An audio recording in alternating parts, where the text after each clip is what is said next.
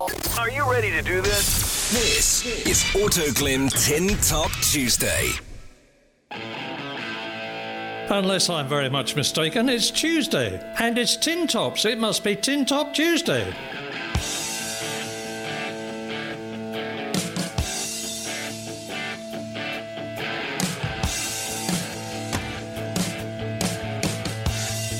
Wow! It's Tin Top Tuesday.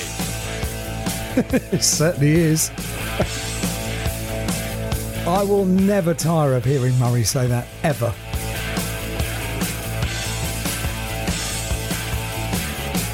Good evening. Just gone 8 o'clock here on a Tuesday evening following a round of the Quick Fit British Touring Car Championship. 3 races for Thruxton 2. We even saw sunshine. Goodness me. And crowds. That was maybe the best bit. Lots and lots and lots in the crowd. And hopefully lots of the people that were in the crowd are listening tonight. And hopefully you've been taking pictures.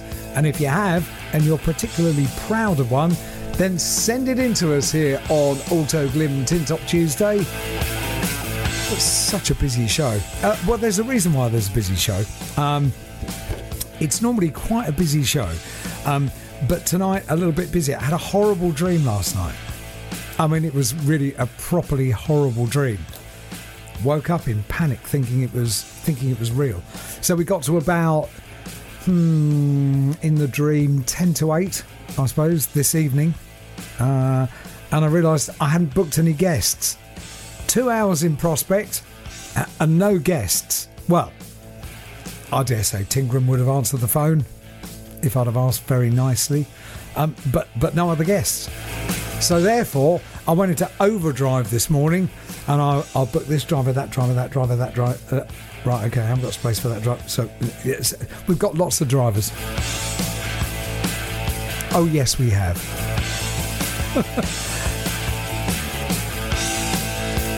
And thank you so much to all of you that have written in already. It's becoming a bit of a regular feature now on Autoglim Tin Top Tuesday that you write your thoughts down after the race weekend and send the email in before the show. That's great. That's a really, really good idea because it gives me a chance to read them. And then if you've got a question for a specific driver and that driver is coming on, then I can try and pre-plan so that I do ask the question of the driver. So thank you so much to all of you that have already written in. Thank you to everyone that came up at the weekend and said how much you're enjoying Autoglim Tin Top Tuesday. That makes me feel, honestly, every time somebody says that, makes me feel really jolly nice inside. And quite a lot of people saying really enjoy the podcast. So loads of you are listening to this not live, but after the event. So that's brilliant. I think we've got various different means of listening to it. I don't know. I don't have any part of that. I let the technical gurus, Matt Jones and his team at Create Media, do all of that wonderful stuff. And I know that for sure we're on the BTCC app, on the live audio button as a podcast, and on the btcc.net website as well as listen again. But I think it's in various other places as well. So if you are listening to this post-event, hello and welcome to our podcast. We also have this is a bit of a deviation for us here on Autoglim Tin Top Tuesday. We have received a video, and sometimes we do receive videos. This is relatively normal, but we have groundbreaking scientific proof coming through in the form of a video. More of that coming up a little bit later. How does the championship look after 3 fantastic BTCC races at Thruxton at the weekend? Ash Sutton is leading the championship, 210 points. Tom Ingram second in the championship, 180 points. Josh Cook, now the did you see the photograph of him? The King of Thruxton, 7 wins. Absolutely brilliant. Whoever did the social media on that, really, really good. But a great record as well for Josh Cook. Boy, is he good at Thruxton. Goodness me, well, boy, is he good, really. Third in the championship on 173 points. 171 for Jake Hill. He's pretty good at Thruxton as well, isn't he? Colin Turkington, Adam Morgan, he took his second win at the weekend. Rory Butcher, Dan Rowbottom, Gordon Shen and Senna Proctor, the top 10 in the championship. Any of your thoughts about the weekend, you can email us, studio@tintoptuesday.com. On Twitter, we are @TinTopTuesday, or you could use the hashtag #TinTopTuesday. I always do. I don't know if anybody else does, but we do monitor that during the show tonight. So if you are in need of getting a hold of us on Twitter, @TinTopTuesday or #TinTopTuesday. Sarah Hanson, in fact, on Twitter says, you never need to book Ting, surely he's a given. Well, I never take these things for granted. So I always do, I'm polite. I do ask in advance.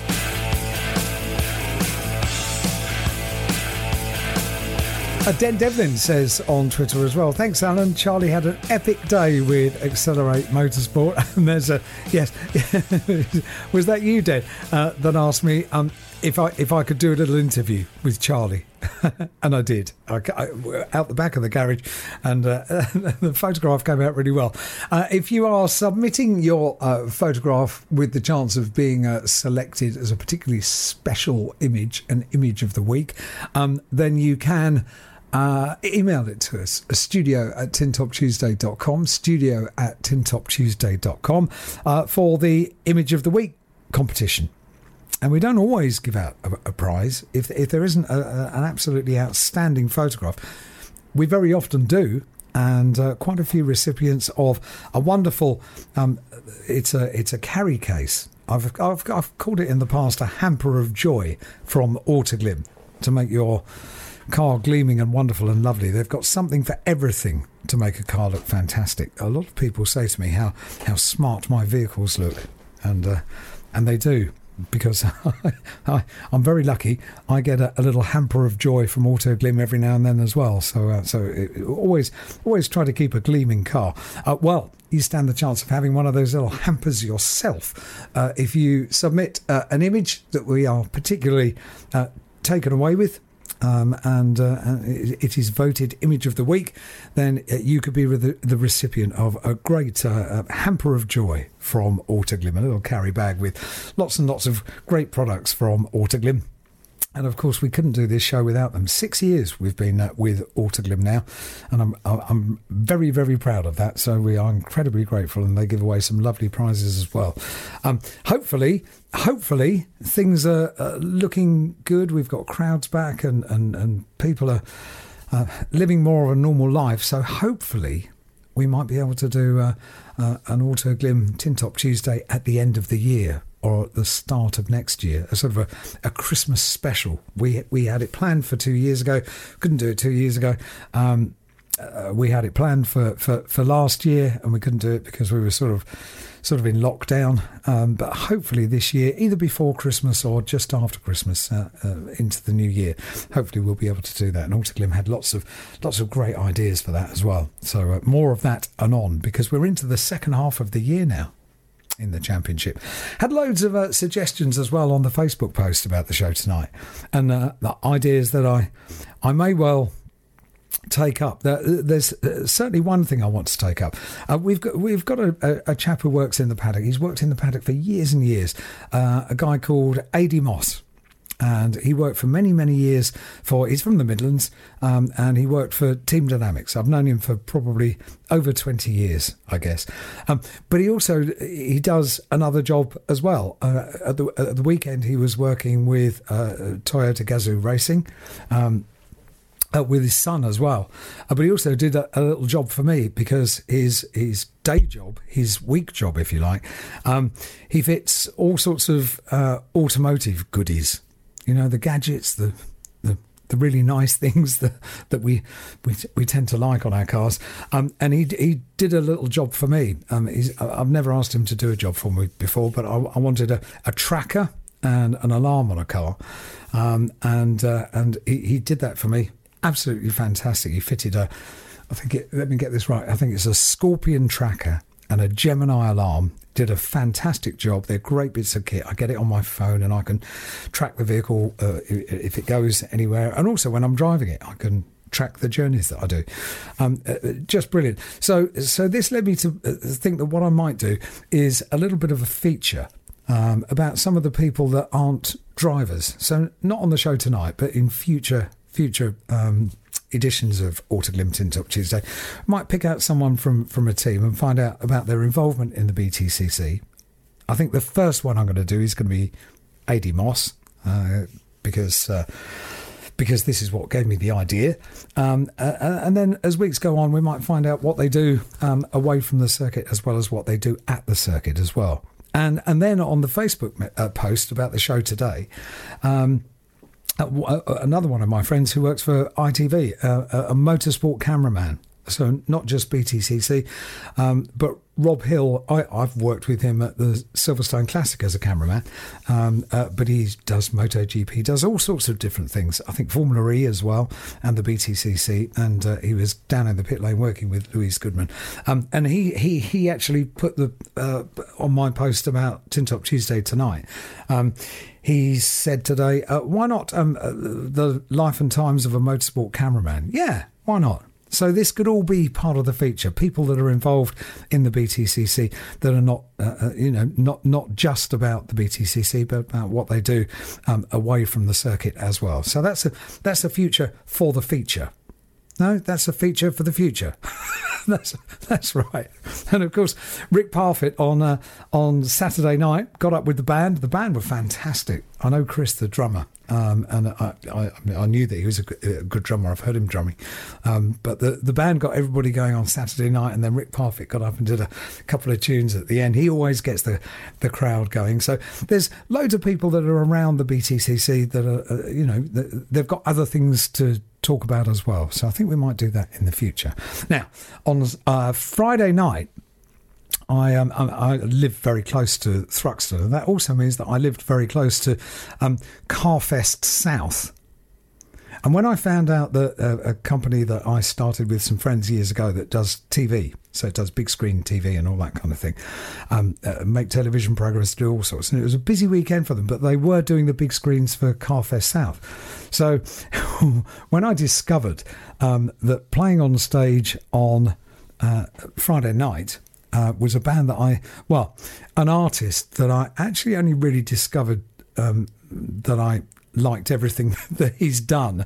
I only discovered it during lockdown. Remember during lockdown when you were going through YouTube and finding different videos and thinking, oh, right, yeah, no, I like this. Well, I chanced upon something by... I was looking for a particular song called Spacer, and I wanted to see it perform live. Do you remember Spacer? Late 1970s, I guess. It was a disco tune. And then I found a live version of it, but it was Nile Rodgers and Chic that were doing it. So that then led me down the path of watching a Nile Rodgers and Chic live concert, which I thought was fantastic. Watched it on Sky Arts, and then watched it again and watched it again. And like you were giving yourself little dreams in the future that you could look forward to, and maybe when lockdown is finished, we'll be able to watch this, or maybe when lockdown is finished we can go to that. Well, I decided during lockdown that I was definitely going to, when everything started to get back to normal, I was going to go and watch Nile Rodgers and Chic. Absolutely fantastic. Didn't realise how many artists, how many huge hits he has produced or written, or all sorts of things. So I'm going to play a few of his tunes tonight. But when I found out that the company that I'm involved with was doing the big screens for Carfest South this weekend, and the headline act on Friday night was Nile Rodgers and Chic, I had to go, didn't I? It was obvious. Of course I had to go. I've got to stand on the stage and everything. So all in all, with the BTCC at Thruxton and Nile Rodgers on stage at Carfest South, I had a pretty good weekend, really.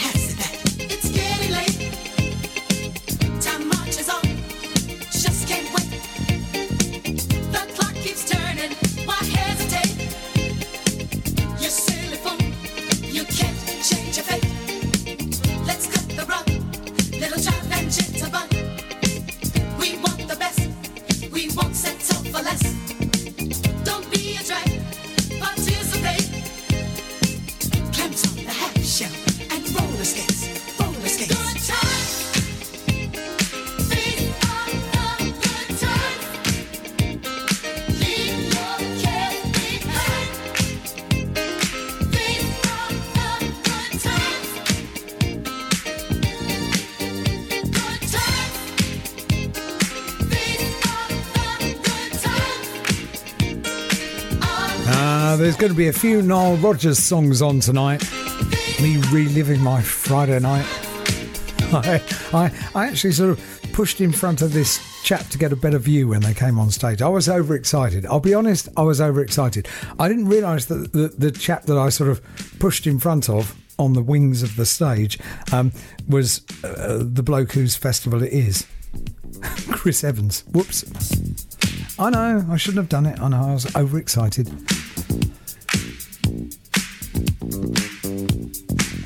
Welcome along to Autoglim Tin Top Tuesday. Now, I'm putting right a wrong that we did before Knock Hill. Do you remember? We had quite a few of the Scots. We had Aidan on, we had Gordon on, we had his wife Gillian, the boss of Knock Hill, because we were about to go to Knock Hill, and we were also going to have Rory. But Rory Butcher, it all went terribly wrong, and we didn't get Rory on. So I said, well, in which case the next show or the show after, we'll get Rory on. I'm making amends this evening. Rory, good evening. How are you? Alan, I'm good. Thanks for having me on. Finally. I'm sorry about it. Yeah, maybe it would have been too many Scottish people all in one show. So nice to break it up, really. Yeah, definitely. I think, like you say, you can only have so much Scottish in one evening, right? So spread it out. I think it would have been a purely Scottish guests, other than Tingram, I think, that night. So, yeah, there you go. I've got some emails, Rory. I mean, before we even start, we've got an email from Neil. And it's appropriate for you. So Cool. I just marked it up. It says, "Hi, I love your show. As a resident of Fife, I travel around Scotland a lot and usually use the listen again function of the BTCC app. I'm regularly found belly laughing on my way from Fife to Aberdeen. The trip to Aberdeen takes about 2 hours, so by the time I get there, I'm starving hungry listening to you and Tingram talking about food." We do talk about food quite a lot, Rory. Okay. Obviously, being from Fife, it would have been rude not to spend the weekend at Knock Hill immersing myself and my eldest daughter Neve in the atmosphere. Saturday we walked the track to spot the to pick the perfect spot for watching qualifying and free practice. We settled on a spot just on the exit of the chicane to spend Sunday. We were not disappointed. I've included a couple of my pics, including a picture of Chuck Morris, in whom we came on to the Saturday session. Anyway, my question is, having seen the cars at Knock Hill, it struck me how many were left-hand drive. Is there a benefit to having the largest mass, i.e. the driver, on that side of the car, given I guess most tracks in the UK are clockwise? P.S. Big love to the Orange Army, and that comes from Neil Pudney from Kirkcaldy. I'm from Kirkcaldy. Well, there you go. Yeah, he's not far away. So good question, and you know what? I won't pretend to know the physics behind whether it's better or worse. But I would say I think on clockwise tracks, I think probably it's potentially slightly better to have the weight on the inside, just potentially because you're hitting a lot of the apex curbs, and I think. Having the weight on that side is going to help keep the car stable. And there'll be engineers listening to this thinking, God, this guy's a complete plonker. But to be honest, Rory, this is why I threw it out to you. I was hoping you might be able to help me. You and my phone a friend.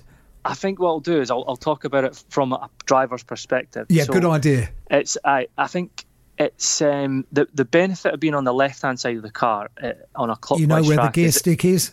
Yeah.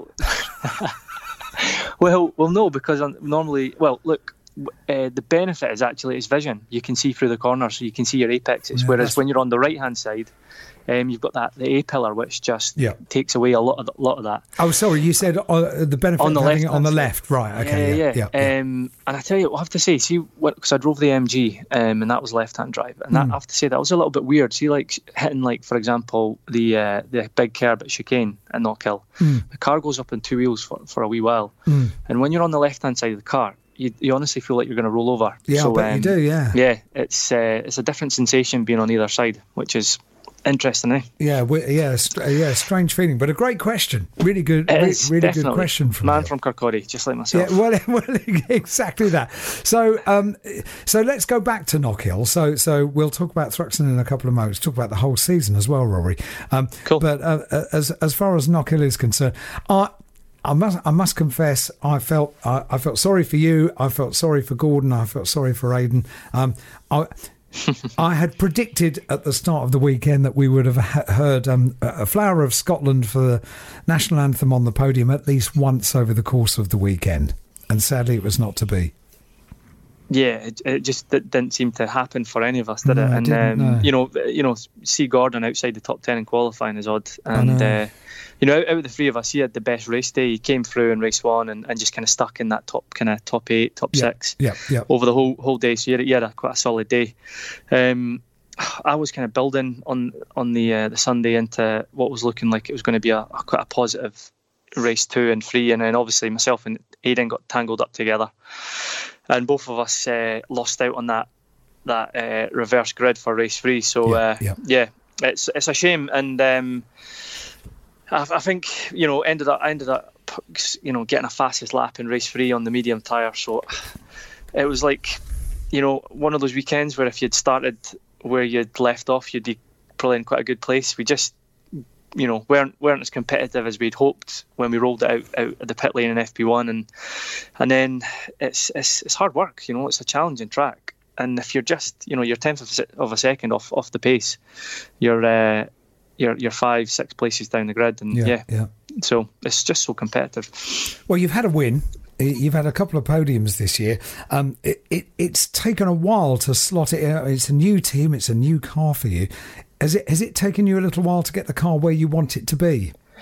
Yeah, I have to say it has. I speak to Tingram and the paddock, and I just say, I've just said, we just discussed like the car and so on, and I just say, look, I think we're just different drivers, and I think he is quite, he's clearly, at the top of his game, and likes, but he likes the car in a slightly different way to me, and it was just got to a point where at Brands Hatch on the Saturday we qualified 16th. I don't like to be down in that part of the grid. Of course, no. And it's like then you start to go, right, okay, we need to make some changes, and I'd given the kind of that setup a go for as long as I could, and then on the Sunday we started to make some kind of big changes, and had got a fastest lap in the race 3. Then at Oulton Park we went for the tyre test, and we developed the car in a slightly even further direction, and oh man, it's feeling so good, and we obviously qualified up the front, got a race win, and Knockhill, it didn't quite suit Knockhill what we have on the car, but going to Thruxton, obviously we had another strong weekend, so I'm kind of gelling with the car so well now, and I just feel like we're kind of now starting to build into the season. It's interesting, because as the season goes on, I produce a grid. And rather than championship points, which is what the championship table would appear on TSL Timing's website, I actually just put your position where you finished. A 4th, a 5th, and a 6th. Strongest weekend thus far, isn't it? Most consistent weekend thus far. Other than the autumn when you got the win. So we're definitely moving in the right direction. You see it as a graph. When you put it out in this sort of format of a table, you can see it as a graph. Brilliant, yeah, and I think so. Like me and Christian were messaging this morning, and I'm like, "How are you feeling after the weekend?" And his thoughts are basically, "Yep, really pleased with the points haul. Probably, our strongest weekend so far. We feel like we're building into the year, And it's not necessarily about the silverware. That's obviously, it's great. You'll take a chance to go for a podium, won't you? But if you walk away after the weekend and you're unscathed and you've got 35 plus points on the board, that's a bloody good weekend, and I will have a few more of them. You definitely, had some hopefully jolly exciting races as well, didn't you? Oh man, I tell you what, it's not. I think if you've ever got Tom Ingram or Ash Sutton on your case for a whole race, it's it's maybe exciting for you guys, not so exciting for me. No, exhausting for you. Exhausting. Absolutely exhausting. At the end of a weekend, so obviously you live in Scotland. So what's the plan? Is it a march back up to Scotland on Sunday night from a place that's so far away? Yeah, I'll never stay an extra night. I always drive home on the Sunday night. So whether it's Snet, whether it's Brands Hatch or Thruxton, I'll just get in the car and just get going. And you'll arrive home at 2 in the morning, 1 in the morning. But I've got a young family. And a wife at home, and it's just a bit. Sometimes you could be away shaking down on the Wednesday. So for me to get home, I just want to get home and see them in the morning. I get that. That's and when you live in Scotland and you've raced all your adult life, it's kind of just part of the process. You're used to that process. A comfy car that you can just munch up the miles in is absolutely perfect, isn't it? Yeah, and just drink lots of coffee. But I guess what I'm leading up to is on the Monday. You must be pretty much fit for nothing, surely. Yeah, I have to say the Monday you feel pretty rough because a race meeting takes a lot out of you anyway. Yeah, it's the adrenaline, the nerves, just actually being in the car, 3 times each day, and you lose a lot of fluid. It's quite draining, and I think that drive just kind of give you a right good kick in the stomach. The drive home. I completely get that, because I didn't actually know before I asked the question whether you fly down, because clearly that would be an option, but maybe that's a bit more tricky at the moment, is it? I don't really know. It's something I would have probably done in the past to circuits like Thruxton and Brands Hatch, but in the last couple of years I've just driven, so flights aren't as ready available and the prices are a bit odd, and obviously you just want to try and keep clear, and you feel a bit, especially earlier in the season and also last year, you felt a bit safer just actually being in your own little in your own car. So I completely get that. It's why I bought a little camper van last year, so I could be completely self-sufficient. I didn't have to rely on flights or hotels or anything, but I could just crack on and do my own thing. Now, the problem with having bought a camper van, fairly large expenditure, and I thought, well, COVID will be done at the end of 2020, and I'll sell it on at the end of the year. Well, here we are looking towards the end of 2021, and I think I might be keeping it next year as well. So, I think I'm sure you've probably made money on it. The value of all these are apparently so. Yeah. So you're in a good place, mate. You'll be fine. Yeah. Apparently, if I was to sell it now, it would be quite a little earner. But I don't want to sell it now. So I'll probably sell it when everyone else is selling their little camper vans. You'll lose money. Back down to north. I've got another email here. It's from Stuart, following last weekend. He says, "Hi there, Alan. What a great weekend's racing, don't you think? Me and my daughter Lucy had a fantastic day with Team Speedworks Gazoo race team. They looked after us both great. It was a great pleasure meeting you and having a picture. I've got a picture of me standing at the back of the garage. Yep. Is that Stuart? It is Stuart, you said, isn't it? Yeah. If you could give us a shout out on the show, it would be great. Nice to meet you again. A big thank you to Rory Butcher for his kind hospitality. Kind regards, Stuart and Lucy Marshall." It's lovely to have hospitality open again, isn't it? It's something that we've missed terribly.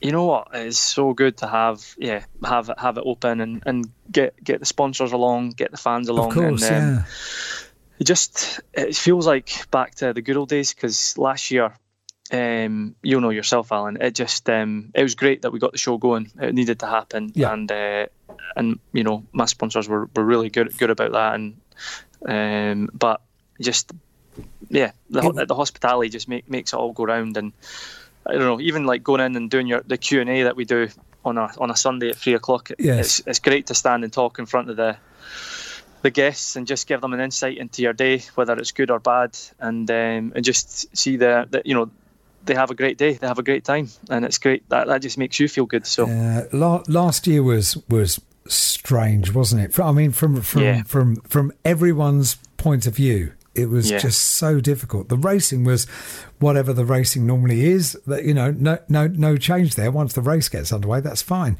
But then to finish this year, I've noticed when you hear the roar of the crowd when something exciting happens on circuit, you don't realise that you've missed something until you've got it back again. And it's just wonderful. The driver parade, the driver parade that we do now, when we make you sort of walk along the circuit and actually get a bit of exercise first thing in the morning. That's another great feature for this year. Yeah, it definitely is, and I don't know who came up with that idea, but it's brilliant. And, who do you think? Well, obviously Mr. Alan Gow, wasn't it? Correct. Yeah. Yeah, he's got he's the man. He's an ideas man. Yeah. Yeah, definitely. And no, it is. It's really cool. And it's a chance for us to, because we don't get to we're not doing the pit lane walkabout at the moment, so it's our chance to kind of say thanks to the fans, and they kind of cheer back. So it's great. And it's also a chance for you drivers to have a chat, though, isn't it? Because you don't always get much opportunity to do that, do you? It is. It is. It's quite interesting, isn't it? I think because most of us get on pretty well off the track, and it is interesting just to kind of chat about the track, and you're like, oh man, I had so much oversteer in quality, and you're like, aye, so did I, and that was a crazy lap. So it's good. But what I was saying was Rick Parfitt, obviously being the rock star that he is.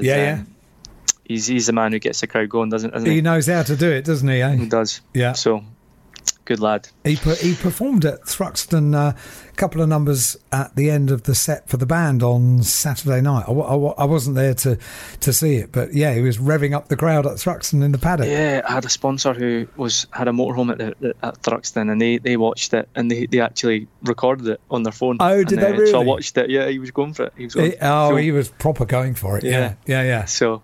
Brilliant. So with the crowd. I know.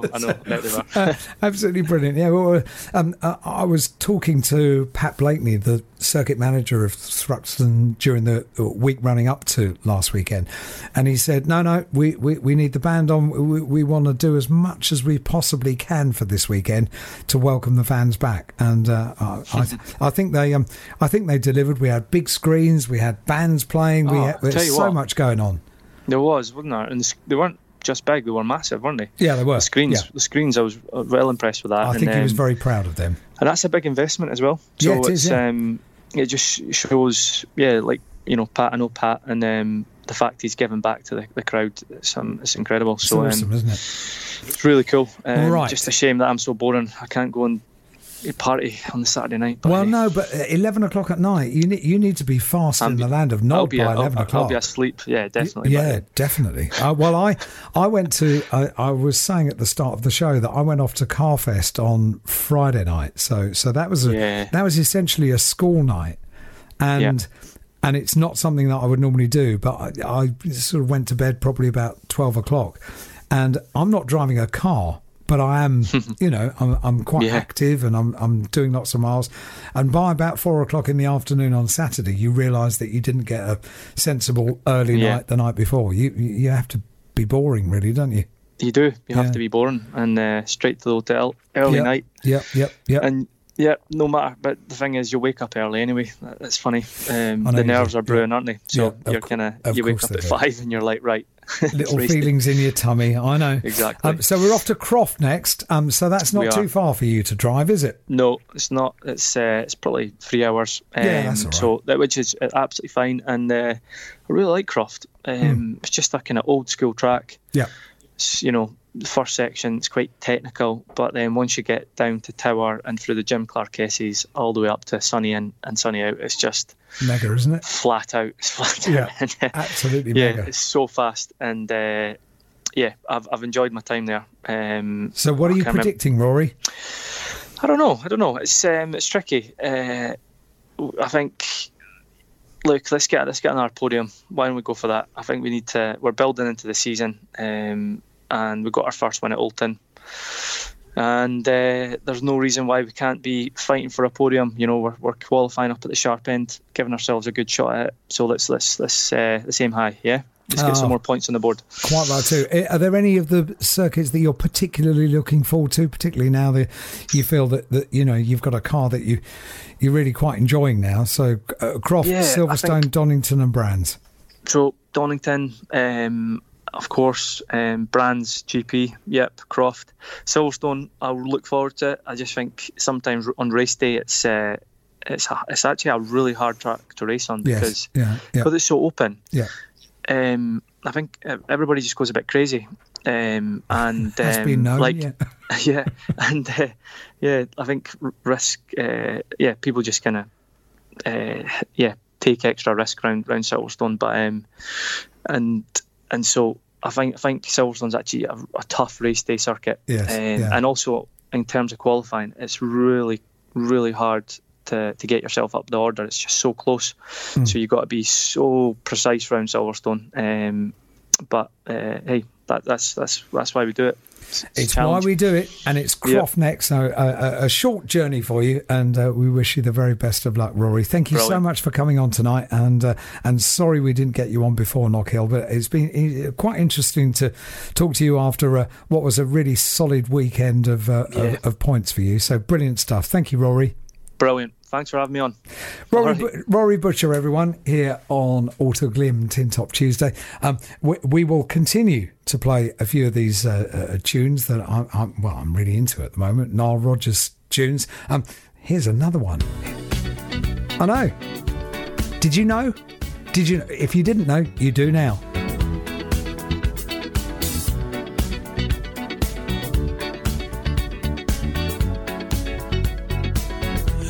The legend of the phoenix all ends with beginnings. What keeps the planet spinning? The force from the beginning. Love. We've come too far to give up who we are. So let's raise the bar and our cause to the stars.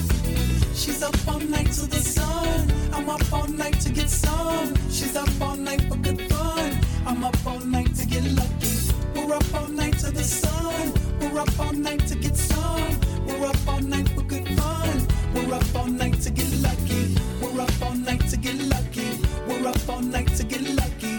We're up all night to get lucky. We're up all night to get lucky.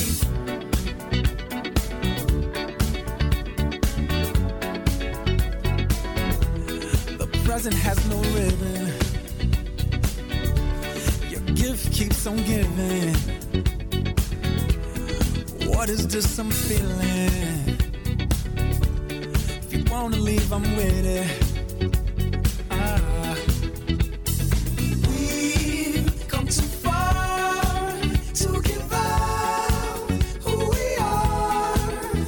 So let's raise the bar and our cause to the stars.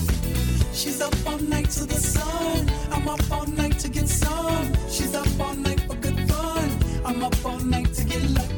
We're up all night to the sun. We're up all night to get some. We're up all night for good fun. We're up all night to get lucky. We're up all night to get lucky. We're up all night to get lucky. We're up all night to get lucky. We're up all night to get lucky. We're up all night to get.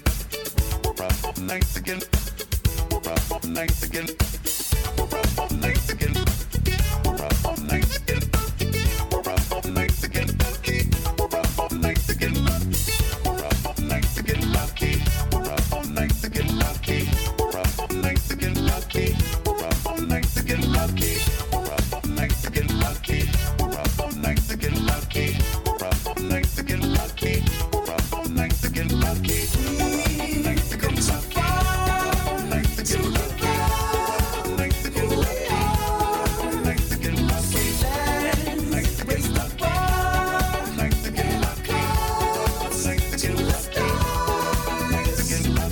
She's up all night to the sun. I'm up all night to get some. She's up all night for good fun. I'm up all night to get lucky. We're up all night to the sun. We're up all night to get some. We're up all night for good fun. We're up all night to get lucky. We're up all night to get lucky. We're up all night to get lucky. We're up all night to get lucky. We're up all night to get lucky. We're up all night to get lucky. We're up all night to get lucky. We're up all night to get lucky. We're up all night to get lucky.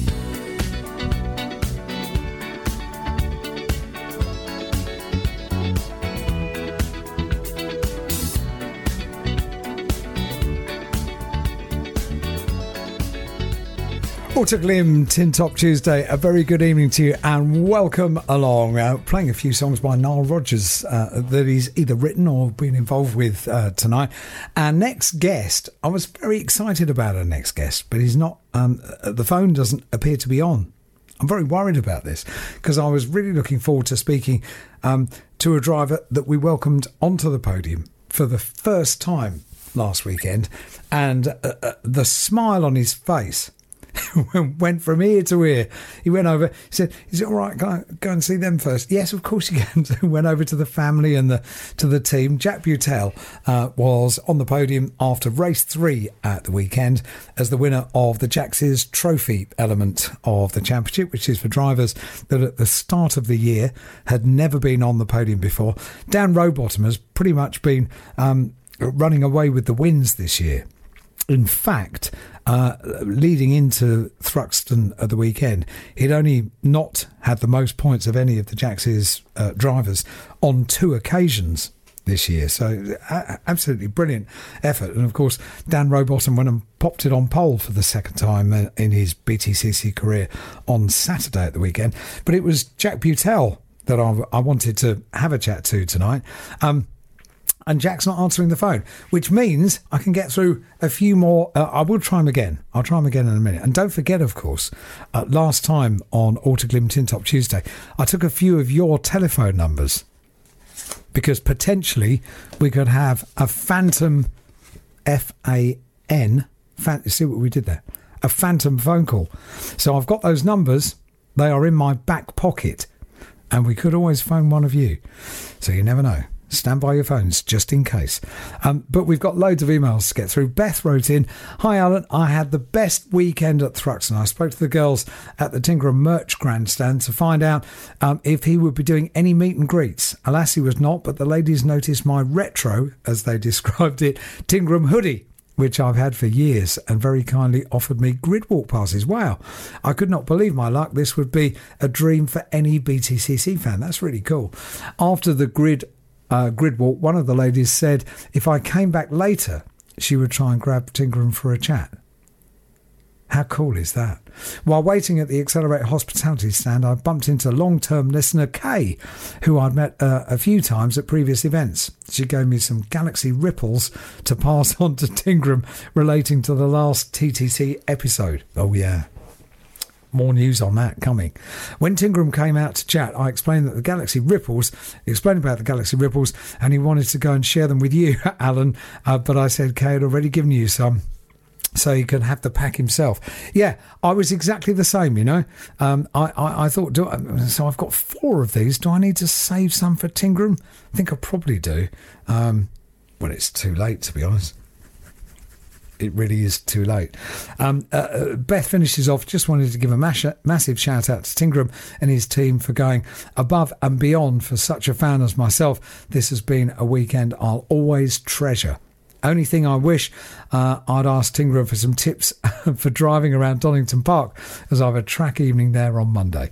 If you get the chance, please ask him this. Here is me, Tingram and the Ripples. Many thanks from Beth, and a picture of smiling Tingram. Well, of course he's smiling. He's got 4 Galaxy Ripples in a bumper bag, and a smiling Beth as well. Fantastic, Beth. Thank you so much for writing in. Now, I just got a phone call on my mobile phone from Jack Butel, so you never know.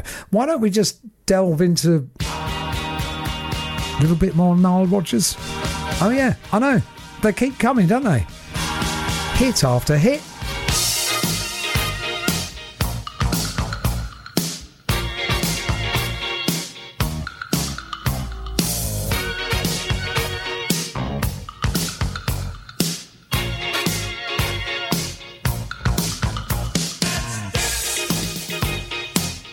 on your red shoes and dance the blues. Let's dance to the song they're playing on the radio. Let's sway while color lights up your face. Let's sway, sway through the crowd to an empty space. If you say run, I'll run with you. If you say hide, we'll hide. Because my love for you would break my heart in two. If you should fall into my arms, tremble like a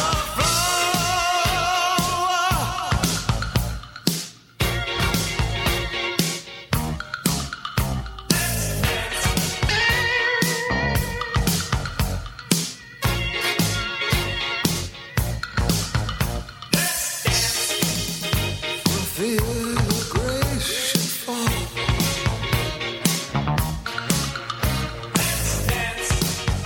For fear tonight is all.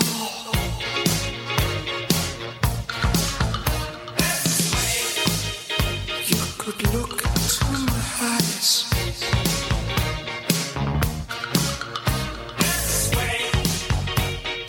Under the moonlight, this serious moonlight. And if you say run, I'll run with you. And if you say hide, we'll hide. Because my love for you would break my heart in two. If you should fall into my arms and tremble like a flower. I've got very good news. So if you are on one of our phantom phone numbers, you can stand down. You can stand down because we've got Jack Butel on the phone. This is very good news, but I'm afraid Jack doesn't have terribly good signal inside his house, so I'm making him stand outside. And the weather has just turned quite cold, hasn't it, Jack? Actually, it's quite nice in Jersey. Have you got a jacket on? No, I've just got my jumper on, but to be honest with you, it's actually quite nice. It's all right, is it? Whereabouts? all right. Whereabouts in the country are you? I'm actually back in Jersey. Why? Oh, right. Well, you get lovely weather in Jersey, don't you? Yeah, there's lovely sky, no clouds in the sky. Yeah, Lovely. you see, you're selling us the dream, Jack. You're selling us the dream. When do you go back to Jersey after a race weekend? I stayed actually in London on Monday. Okay. And then flew back Monday night, back to work today. Okay, and work is? I work for my dad's company, so like I'm running the company because Dad's trying to retire. So yeah, I'm doing as well as the racing. I'm running a company as well. So very busy. I love the idea of Dad trying to retire. Yeah, yeah, he's trying to, but yeah, he's just doesn't really want to let go. So I'm trying my best, but yeah. How long has he been trying to retire, Jack? Like 2 years. Quite a few years, yeah. This will go on for some time, I have to tell you. It really will. But brilliant that you're able to go back and be working in the office on a Tuesday. We were just talking to Rory Butch about how exhausting a race weekend is. Part of that is the adrenaline from the weekend. Keeps on running round the veins, doesn't it? And I guess on Sunday night, you had quite a lot. We had you on the podium, the Toka podium, for the first time. Yeah, that was that was unexpected. But yeah, it was. We just kind of wanted to get on and get some points, and then obviously when Rowbottom ended up having his failure, it was kind of a good opportunity for us to kind of, right, this is it, we can go for it kind of thing. All I had to do was really keep Sam Osborne and Carl Broadley behind. And yeah, we managed to, obviously didn't manage to keep Rowbottom behind. But yeah, we did such an amazing weekend. The whole team and everyone just pulled together, and we tried a couple of different setups on the car for the weekend. And it's actually kind of worked in my favour. And I think the progress we've done, even from, I think, really Alton, where we had the crash, that weekend we really started to connect with the car. And yeah, we ended up getting our first point at Knockhill. I know. I'm looking at the stats. I was saying to Rory that his graph is going in the right direction as the year goes on. It's going upwards. Yours is notable over the last couple of meetings. You know, your performance is getting better and better, which usually would suggest you've found something with the car that suits you. You've most definitely turned a corner now. Oh, 100%. Yeah. I've definitely, obviously, learning about the front wheel drive thing, that's been the massive step, learning about rear steer and everything like that. And obviously now changing into a new car again for this year. It was a massive learning curve, but we're so much happier with the team, and we're all connecting well like I did with Sicily now, and we're all starting to put the puzzles together and build a massive jigsaw puzzle. So it's a fascinating team, isn't it? Because it is a big team. You know, they're running a lot of cars. It's a relatively new car, and the team are relatively new to the BTCC. It's an impressive team, isn't it? Oh, the team behind are awesome, with Justina and Anthony running it, and then we have Marv and Sandra, who are there pretty much running the team, and then I have obviously my team managers, Dave and Dan. The whole team and the whole operation of Accelerate is huge. Yeah, massive. I think they've got 90 people working for them. Amazing. It's the whole team and everything behind it is great. I've got an email. It's quite a long email, so bear with me, Jack, if you would. But you'll find the end of paragraph 1 amusing. It's from Ollie Jennings, a regular listener to the show. Hi, Ollie. Hi, Alan. What a weekend! I was finally lucky enough to get to go to a race meeting for the first time in nearly 2 years this week, and had a lovely spot overlooking the complex for both Saturday and Sunday. Great support races, and the first 2 BTCC races were brilliant. We had Josh Cook on a charge in race 1 and Jake Hill continuing his superb form. So glad for those guys, and their seasons both seem to be ignited now. They're getting the car right underneath them. Race 2 was the Ash Sutton show, who demonstrated why he's reigning champion with a typical last of the late breakers demo. There's the breaking point for everyone else, then there's the Ash Sutton line. The highlight of race 3 for me was Tingram's late dive on Rory Butcher. Please remember to ask Tingers the question I asked last week. I can't remember. Or Jack Butel's Jack Sears podium, which was really fantastic, and his own anthem to make up for the curfew, stopping the national anthem being played. Jack Butel, do to the tune of Baby Shark. Big congrats to him and the Accelerate team. Just take me through your thoughts when you're on the podium. And it was a very vocal final podium. It was wonderful. Yeah, it was. Very entertaining. I think the last time I was actually on a podium was when I was in my LMP3 car. So yeah, it's been a while since I've stood on the podium. So yeah, I was massively overwhelmed with the whole thing, and we've been trying to get as far as we can to the Jack Sears and trying to get a first out of it. And we didn't think it would happen this early on in the season, to be honest. And yeah, the whole team was so overwhelmed with everything, and then as I'm walking up, we get the that song. it was absolutely brilliant. Can you tell people what you've been doing before? I mean, you just throw into conversation. Yeah, when I was in the LMP3. I mean, that's a cracking piece of machinery. You've driven some nice cars, haven't you? Yeah, we have actually. Yeah, I've done 2 years of British F4, and then I moved over to the prototypes and did LMP3 for 2 years. I ended up doing racing in Dubai in it as well. And then we moved and went into GT cars. Did a couple of stuff with Aston, Lamborghini, and then we won the Abu Dhabi 12 Hour in the Lamborghini Super Trofeo. And then I actually went testing for Bentley down in Italy just before COVID COVID happened, and then we got an offer to go down to Italy to go test. So we tested, and unfortunately we didn't get the sponsorship. Obviously the sponsors couldn't go to Europe at the time, so it was kind of, right, what do we do? And then I got a call from Norman to ask to be part of the touring cars 4 days before the first round. Loads of prep. Yeah, that's kind of how I've ended up in British touring cars. And to be honest, it's probably one of the best moves I've done. Was it on your radar previous to that, or was it literally Norman ringing you up and you think, oh right, okay, do I want to do that? Yeah, I probably do actually. Yeah, no, me and Norm have been talking for 3 years. So just after I was coming out of the LMP3, we were in talks, but just budget and sponsors just didn't work. Right. So then when he obviously called me up that day, it was kind of, I couldn't really refuse. It was right time. The sponsors were there.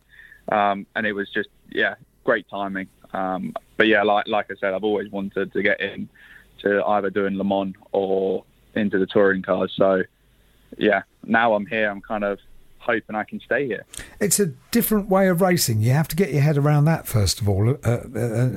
How easily did that come to you? Not very. To be honest, I've never really had to qualify a car, to be honest. Yeah. So that was the main. I'm still trying to figure it out now. It's a whole different thing about it. Yeah, it's complicated. It's something I've never had to do. I've always had to drive consistently for 2 hours, 3-hour stints, to then get in a car and go, right, you've got 3 laps to do the quickest lap. It's like, yeah, right, yeah. But yeah, and obviously the races are only like 25 minutes, so it's all a different side of racing which I haven't really experienced since I was in British F4. So it's been a long time, but I think hopefully I'm starting to get it. I mean, we've got the best quality we've done this year. Well, actually, I think overall, because obviously last year there wasn't as many cars, so I don't really count me finishing 20th. But 22nd, I think, with everyone on the grid, I think is the best performance I've done. So hopefully we go to Croft and we still keep this qualifying pace up and hopefully get into these top 20s, which I need to get to get me closer to these points. There aren't many, Jack, that come straight in and immediately it happens. I remember, Tingram, it was a few years before we first saw him on the podium and battling away for leads. It is a learning process. It is, massively. I'm still learning every day. It's like even Ingram was saying, I'm still learning stuff now, 8 years on. So for me to be where I am, I think I'm doing all right. I'm just trying to do the best I can every weekend, try and make the whole team smile and have a bit of fun with the weekend. And yeah, it's nice to see some fans this year as well, which is good. It so is. It just makes such a difference, doesn't it? Well, the reason I definitely wanted you on the show tonight, the smile from beneath your helmet when you got out the car in Parc Fermé at the end of race 3 was absolutely superb. If I could bottle that feeling, and the team, you did make the team smile. Everyone was smiling. You had a moment with the family and the supporters and the team before we sent you off to the podium and do interviews and all that kind of thing. But it was absolutely superb. So thank you for that. It's lovely to be around you when you had your first podium. Yeah, I don't really get moments like that. So yeah, to be able to get it, it was good. And luckily I had all my family, girlfriend, and I had some friends from Jersey there this weekend. So it was. I also had one of my brand new sponsors as well, which is their second weekend. They actually started sponsoring me, so that works well. For them to come, so it was a brilliant weekend. So yeah, it was magnificent, and to come, you could see how happy I was with the smile on my face. It's been so long since I've had one. I loved it. And finally, really nice thing that I noticed in the morning. Of course, Nick Hamilton doesn't walk as quickly as everybody else on the BTCC grid. And when we did the driver parade in the morning, you were hanging back and chatting to Nick and Paul Rivette as you were making your way around. So that was lovely to see. That was really nice. You made friends on the grid. Yeah, me and Nick have come actually really close. Yeah, cool. In the last 2-3 months, Brilliant. we're chatting every day and keeping in touch. And he's sending me lovely pictures of him in Cyprus at the moment, which I give him a couple of words back, which I can't repeat on here. But yeah, me and Nick are really good mates. And That's we're nice. always, That's really cool. yeah, we're always playing on Call of Duty together and having laughs and jokes and stuff like that. We've just become really close, and it's a nice to get like that. Absolutely brilliant, Jack. Thank you ever so much for joining us. Well done at the weekend. Your phone line seems to have gone quiet, so I wonder if I lost you. I think I might. No, I'm still here. No, you're still here. Oh, there we go. That's absolutely marvellous. The wonders of modern technology. It's brilliant, isn't it? Getting a phone signal outside your house in Jersey is brilliant. It's all this granite we've got here. It's terrible. Is that what it is? Thick walls? Yeah. It's just a nightmare. The whole granite thing, it's just, horrific. So all I can do is have Wi-Fi, so it's a nightmare. We'll do it next time we get you on the show. We'll do it on Skype or something like that. It'll be far easier. That'd be great. You can do it all on Wi-Fi. Okay, Jack. Well done. You'll be able to see me. Oh yeah, well, I'm not sure I want you to see me, to be perfectly honest, but yeah, that's another story completely. Jack, well done at the weekend. Thanks ever so much for coming on and your Autoglim Tin Top Tuesday debut. Well done. Thank you very much. Cheers. There we go. Jack Butel, everybody. We got there in the end. That's very good news. I'm going to play the last of my songs, which have a Nile Rodgers connection, and it is the song that started it all for me, started the journey. See, I was searching for a live version of this. Some people don't like this song. I don't get it, really. I think this is a great 1970s disco tune. Enjoy.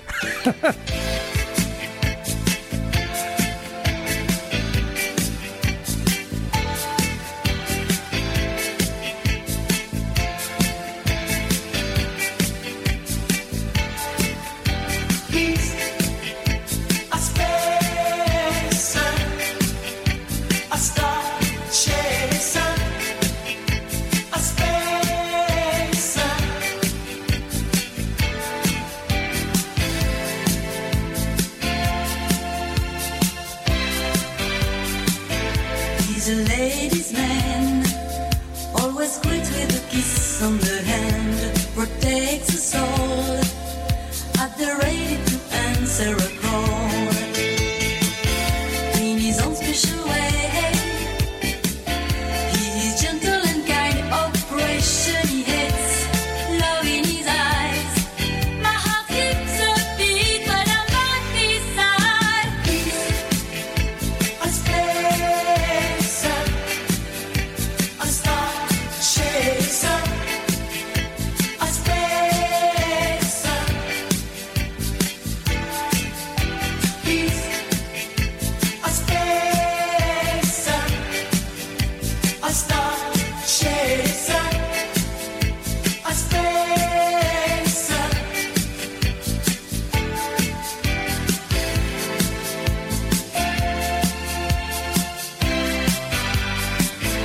In a galaxy, you can trust everyone that you meet. I'm so lucky, he's the only one I'll ever need. We will blast up tonight.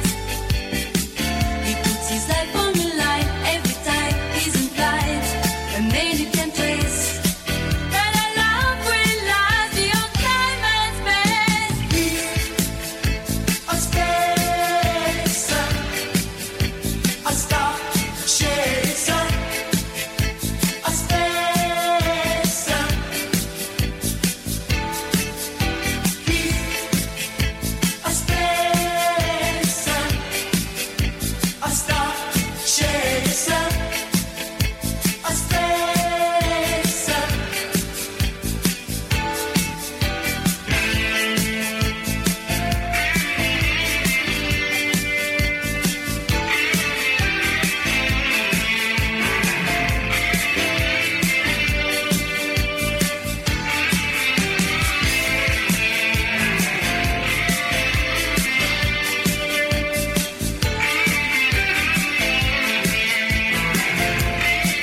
Simon Coombs has written in, hello Mr. Hyde. Firstly, what a great start to my weekend at Thruxton. Finally be able to speak to you and introduce myself face to face at 7 o'clock in the morning on Saturday. Thank you for the insight on the Thruxton robot that looks after the camping area. I'm sure you can divulge further. I will.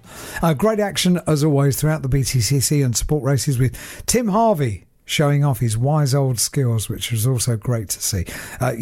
On the podium. Third place in the Porsche Cayman Championship. Fantastic that was. Simon continues, lovely to see Creasy back at a BCCC round, along with the full crowds in splendour on the banking all weekend.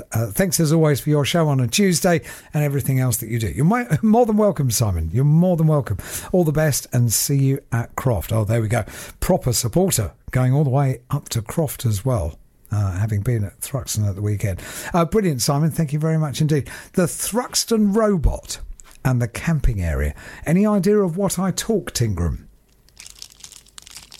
Oh, is that a Galaxy Ripple? Sorry, hold on. Let me pause this. I'm currently eating a Galaxy Ripple. Is that the first one? I have only, yes, I've held an amazing amount of restraint, I'd go as far as saying. I have none left. How? Gone? I'm afraid so. No. It doesn't take long. I know, they're tasty. Alan, we only got them on Sunday, mate. I know. Well, that's one a day, isn't it? No. Yeah, but you're meant to have an apple a day, not Galaxy Ripple a day. It's part of my 5 a day. Yeah, that's not how it works. No, it's not, is it? No, absolutely not. You're right. I'm sorry about that. That was a nice gift. Wasn't that sweet? That was Kay. A nice gift. Thank you so much, Kay. That was right. And Beth, actually, thank you for coming over and dropping it off. That was a lovely Sunday afternoon treat and surprise. So thank you, guys. I've got a lot of emails that have come in specifically for a Tingram feature. Oh God, are they all about food by any chance? Most of them are. Yeah, most of them are. We make in fairness, we set ourselves up for it because we talk a lot about food. I didn't think we did until I started listening back. Oh, don't listen back. Yeah, I realised that we don't actually talk about anything to do with. We talked about jingles last week. What? How did you get on with that? Have you got anywhere with it? Now I haven't listened to this. But this isn't first play. So this is first play. This was sent in to me by Fiona. When you say you haven't listened to it, is it not wise to maybe just? I can no. I trust her. She's a broadcaster, so she has her own music radio show. So okay. Here we go. What have we got? Tin Top Tuesday. Image of the week. Oh, so it's a sweeper. It's a sweeper. Nice voice. That's a little bit. Yeah. That's it's a little bit soothing. That it's not jingle. It's not jingle because it's not sung, but image of the week. Yeah. Image. You could. Yeah, we can make something of this. Yeah, we like this. More importantly, we've received a video, Tingram. Well, that's no good. Have you received a video? It's a radio show. I know, but it's a very important. I've got an email as well. Let me read the email. I've not read this before. Hold on. What's the? Okay, go on. So this is from Steve Payne, who says we did an experiment and it's true. Flakes do not melt. So I tell no lies. I've sent you a video on Messenger to prove it. Anyway, wow. What a great weekend. The Sport Championships are so tight. We're in for a finale like no other. Having started 2 weeks of jury service today, I'm looking forward to TTT. Oh, I want to do a bit of jury more service. Than ever tonight. Well, careful what you wish for. It looks cool. No, Tingram, careful what you wish for. Was it not? No, I did it when I'd only just gone to work. So 18 or 19. And because they the other jurors saw someone that was eager, I was taking notes and all that kind of thing. They voted me foreman, so I was the one that had to stand up. Oh yes. No. Didn't enjoy. Not nice. No. I really fancy it. Can you put yourself forward for it? Do you think? No, you have to bide your time. Oh, And also, they Christmas need to. Eve. I want to do it. It looks cool. They need to check. Well, it would play havoc with your racing schedule. You need to have it in the off season. I mean, you can't say, "Oh, I can't come in on Friday. I've got to go to Croft. I've got to go to Croft. I've got to shake it down." And the judge won't go with that. He will reach inside his cassock and find his gavel. Don't go rooting around inside that. No, but he will, and he'll bash it down and say, "We don't want your sword on our jury." That's disappointing, isn't it? So yeah, you'll have to go off season. You'll have We can to. arrange. That can be arranged. No, I don't think you can apply for it. It's not that kind of a job. It's not that kind of a gig. Okay. The experiment was fascinating. So the amount of people that came up to me over the Buxton weekend and went, "I've tried it." I was like, "Tried what?" Tried to melt a flake. Oh, you've done it. Oh, well. That was a very passing comment. I didn't expect anyone actually to see if I was telling a porky or not. Well, hang on. Let me see. I don't know if there's a work. Let me see if I can do You've this. checked it. Okay. Good. So no, I've watched the video. Oh, okay. That's all right. So this is the start of it. No, I'm not getting that. Hang on. Yeah. We need to try out and make sure this is true. Does a flake melt? Or Does a flake Yeah. melt? Yeah. Does it sound So- sort off?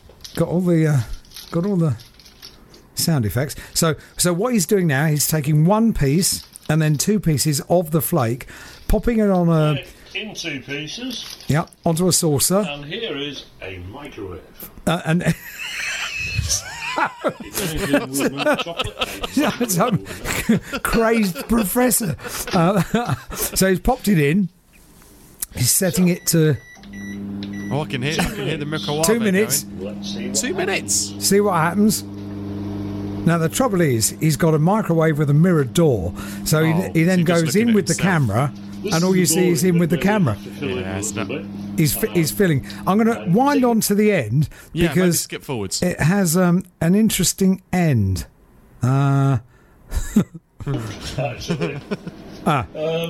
So the microwaves have. That's some serious smoke coming out of the microwave. Yes. He's very northern. Cue smoke Is it- pouring out. Is it Senna Proctor? It's burnt. It's burnt. That is rock solid. Yep. That is Yep. soft on the outside, Yep. but there you go. The inside, it's not melted. It just burns. Yeah, and then he holds This it up is to the camera, amazing. and so this is Steve Payne who has carried out the experiment. It's true, flakes do not melt. There we go. and he's proven it. You've heard it here first from Northern Steve. He Abso- said, "Flakes don't melt." Absolutely. So Steve is the kind of listener that we like here on Autoglim Tin Top Tuesday. He's taken the Absolutely whole right. thing very seriously. He's carried out a scientific experiment, and Rightly so. Yeah. We don't mess around here, Alan. No, You know, no, we don't. We're giving hard facts. No. We're changing people's lives here. Well, so now, having seen the amount of smoke that was generated, I would urge everybody not to try it at home. Take our word for it. You cannot melt a flake. Yeah. Listen to Northern Steve. Yeah. Northern Steve knows. It don't melt. So it don't melt. Don't it melt it? And Steve, I'm happy to say, has also given me his telephone number. He'd always be more than happy to be a guest to fill in Oh, there on we the go. show. So I think you should phone. I think you should phone Northern Steve. Northern at some point Steve, and have a chat with him. Yeah, we can get Northern Steve on Excellent. and talk about his experiments. Have you got Maybe any? at Croft. Maybe at Croft sort of time. Obviously, it's local for him. Oh yeah, I guess. Yeah, well, yeah. I mean, you're making a huge assumption there.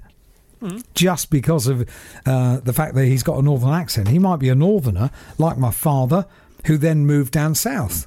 Ah, See? okay. That does happen. Yeah, this is why you shouldn't assume. You know what happens when you assume? I know. I remember being taught that as a child. Absolutely I know. right. I know. Right, so that's the first thing that I have proper, to that's tick proper off. dad advice, that isn't it? I remember like those things your dad comes out with. One of them was my dad once said to me, "You got two ears and one mouth. which means you need to listen twice as much as you talk. That's one of them proper dad telling off things. Is that what Bingram said? Yeah. Is it? Yeah. 2 ears, 1 mouth. Listen twice as much as you talk. He's right. I had a chat to him. He won't watch the start, you know. He can't watch the start of a race. He's a nervous wreck. He is, yeah. He wouldn't do it. That's funny because it's like a role reversal. That always used to be Mum. Mum never used to be able to watch it, and Dad was always fine.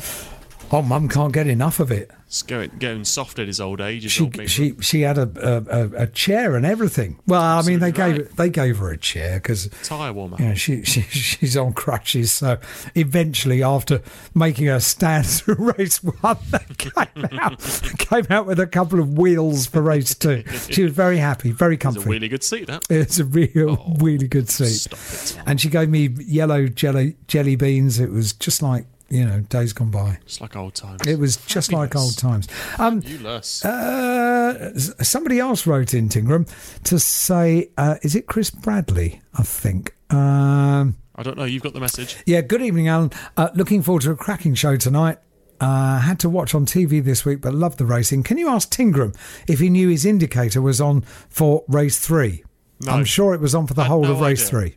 Absolutely no idea. That was information to me. Had no idea. I've not watched it yet. We've got through race 1 and race 2.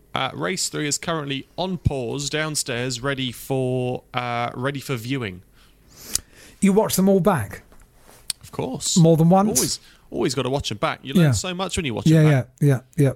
And you watch them back more than once or just the once? Yeah, do you? I always try to do my homework, actually. This is going to sound very boring, isn't it? No. I always do my homework, even before and after. I'll always watch the races. You know, I'll always watch previous years. I'll always watch pole laps. I'll go through data. I'll go through every bit of information I can find before you turn out to race making. Just to make sure you're in the best place possible and your head's in the right place. You know what to expect. You know how to find the time. You know where the good overtaking moves are, and just bits and pieces like that, really. Do you listen to the post and pre-race analysis as well? Yep. Do you? Yeah. It's amazing how much information you can get off people. Yeah. So you watch the whole thing. That's all part of the prep. Yeah. Yeah, of course. Yeah. But like I say, if you can hear where somebody's been struggling, or you can hear where somebody's been particularly strong, you know how to counter that for the following year, or anything else like that. So yeah, you've got to be ready for it. Well, we mentioned Kay Warren, who very kindly brought us. I can't believe you've already eaten yours. Yeah. That's amazing. I really like them. She says, hi, Alan. Yet another fantastic weekend of racing. It was our first weekend with full capacity crowd and paddock access, and oh, how much we've missed it. We did go to Brands with 5,000 spectators, but it was not the same atmosphere at all. I believe there's a saying that you don't know what you've got until it's gone, and being back in a full crowd was amazing. I don't remember a previous meeting with such an enthusiastic participation from the spectators, and it felt great. And I'm sure from your point of view, certainly from my point of view, that's absolutely right, Kay. I mean, I can hear the fans cheering in the grandstand, and it's just wonderful. It is isn't it, Tom? It makes such a difference. It's revived. It really, really does make a difference, because yeah, she's absolutely right in the sense that you don't know what you got till it's gone. It's amazing that at the end of the 2019 season, we just sort of closed the book on it and went, right, let's focus on 2020. Not actually realising what was about to come, not realising what was going to happen in 4, 5, 6 months' time. The fact that the world would change, and you know, none of us thought it would be. What's it been? 18 months before we've had fans back in full capacity back at a touring car race. So it's amazing, and to get everyone back along, it just feels like we're there for a purpose. It feels like we're there doing something special again, and you share in the moments, you share in the good, you share in the bad, and everything in between. And I think that's the beauty of live sport, is the ability to get people engaged in what you're doing. Whether you're having a good day or a bad day, people are engaged in it. And I think that's the lovely thing, is to see the smile on people's faces when you've done well, and the genuine sort of commiseration of when you've not had a good day, and everything in between. I think that's the lovely thing about having fans and about having the awesome experience that we're all able to share at we have good fans. We have good fans. Yeah, genuinely, I think the best in the world, and everyone is so passionate. I think that's the thing. That's the thing that we all love, and that doesn't matter if you're meeting the guys and girls from the Jeff Army, or guys that have just turned up to their first race meeting they've ever come along to. Yeah, everyone shares a passion for Yep. it, and everyone's incredibly passionate about it. And it rubs off on you. You know, we all get a buzz from it. So to be doing it again in front of fans, it's the best thing possible. Kate continues, being an Ash Sutton fan, I was obviously happy with the race 2 result when Ash and Josh were having a battle. It's spectacular, like watching car ballet. The respect they have for each other on track is something to be applauded, and a great example to the Junior Support Series. I have a question for the drivers who have been on the podium spraying champagne. Right, this is for you. Okay. Note, spraying champagne. Do they have spare racing overalls for the next race, or do they go out in the champagne-soaked ones? I like the way that you give a warning to those near the podium that champagne is about to be sprayed, but us fans seem happy to get wet. Now we're allowed back. Looking forward to tonight's show, as always. God bless, from Kay Warren. So what's the answer, Tingers? Do you have spare overalls? Yes, we do. However, most of us, if you're on the podium race 1 or race 2, you'd always kind of see us give a little nod to each other, and normally we'll say spray it out because you never soak each other between that. But most of us, I would say most of us would have a spare set of overalls. I normally do mine Saturday, Sunday, so I'll wear one pair of one suit on Saturday and one suit on Sunday, and then we've got no end of Nomex underwear and everything else in between like that. So yeah, we tend to have a few on backup should we should we require it. But yeah, we tend not to spray each other until the third race, and then we go all OTT and a bit silly after that. I remember, I always warn people about it because champagne, it does look fantastic when, drivers on the podium celebrating, soaking each other with champagne. If you are in your regular day clothes and you get soaked in champagne, it isn't really very nice. It isn't. No, it's horrible. No, it's not. It's not lovely stuff to be to be covered in. Sticky, smelly. Quite a few years ago, probably 10 years ago. Well, it's always happened at Thruxton because Thruxton very often sort of used to happen around my birthday weekend. And the first time we were live on Grandstand and Ivan Muller found out that it was my birthday. So he and Alain Menu had worked out between the two of them that one of them was going to come down, one was going to hold me from behind. Oh no, because you're good at running away from it, aren't you? Yeah, well, it's for this very reason. Yeah, it's not your first rodeo. No, and I think Menu held me from behind, and Muller soaked me in champagne. And then Mr. Gow, some years later, decided to take it one step further, and he cable tied me to the podium. No. Yes. He did this photograph. That is I was absolutely drenched. Well, that's not very nice at all, is it? It was really horrible. Me. Cable tie seems extreme to me, if I'm honest. He cable tied my hands to the metal handrails getting up onto the podium. So he had it worked out. Someone came from behind. They took me over to it, cable tied my hands, and then yes, it wasn't fair. Happy birthday. Yeah, lovely. Thanks. I think you bought dinner that night. And I bet it was proper champagne then as well. It was very sticky and yeah, there you go. It wasn't very nice. I didn't enjoy it, Tingram. No. I didn't enjoy it. It's not a pleasurable experience.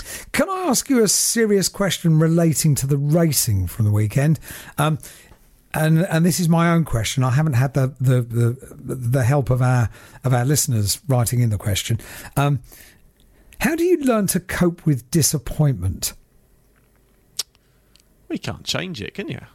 No, you can't. I mean, you're always very positive and upbeat, and that's obviously your nature. But at the weekend, you had ultimate disappointment, didn't you? I wouldn't say ultimate. I mean, we didn't have, it's well, the puncture was pretty bad. I mean, it wasn't ideal. I mean, you could look at it two ways. You could look at it as to say, wasn't it bad luck that it happened? But you could also look at it as to say, wasn't it good luck that it happened when it did happen? Yes. Because it could have happened half a lap before, and then I wouldn't have finished. It could have happened a lap before, and I couldn't have finished. So actually, you look at it as to say, yeah, it's unlucky, but there's actually a positive that it was quite lucky that it happened when it did.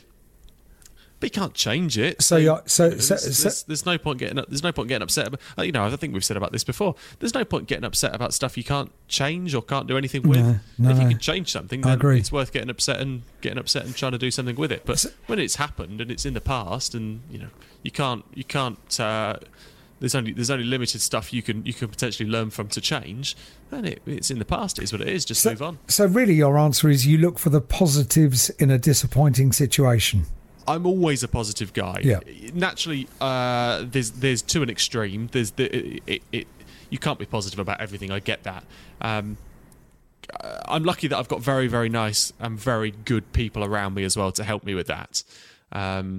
Chris Hansford is amazing with that as well. Chris, from Hansford Sensors, that everyone will know about.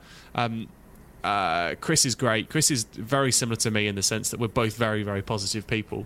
And sometimes you just need a pair of eyes external to your own to sort of give you a bit of a point and a bit of a steer in the right direction. Because, of course, I was disappointed by what happened and the fact that we lost big points, blah, blah, blah, blah, blah.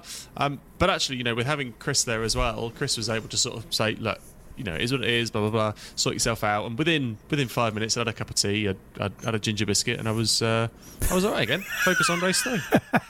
Because as we know, ginger biscuits are the king of dunking biscuits. Well, you'll get no... Have we discussed this before? I don't think we have. No. I don't think ginger biscuits... biscuits in general, I don't think they've come up in conversation yet, because this is the... this is the conversation of all conversations. This will divide the nation more than Brexit. This will cause carnage across the land if we start talking about favourite biscuits. If I were to go into my biscuit cupboard now. Yep, you have a whole cupboard dedicated to biscuits. I have one area. Yeah, wow, dedicated to biscuits. And it used to have a selection. So he used to have potentially a packet of Garibaldi's. That's not a biscuit. A packet of fruit shortcake. And it would have a packet of custard creams and a packet of ginger nuts. And now, just the ginger nuts. Yeah, that's all. We're on the same hymn sheet there. It's the only packet of biscuits you need. It's the king of biscuits. It is, yeah. Agreed. It's the king of biscuits. They're dunkable. They're transportable. They're almost better when they go stale. They're great when they're new. Disagree. There's no end to their talent. So the ginger nut goes soft when stale, and that's not good. It needs to be crisp and only made soft when it goes in the cup of tea. Oh, see, I'm happy either way. I quite like them when they're fresh and they've got a nice good crunch to them. But if they go a bit, sometimes.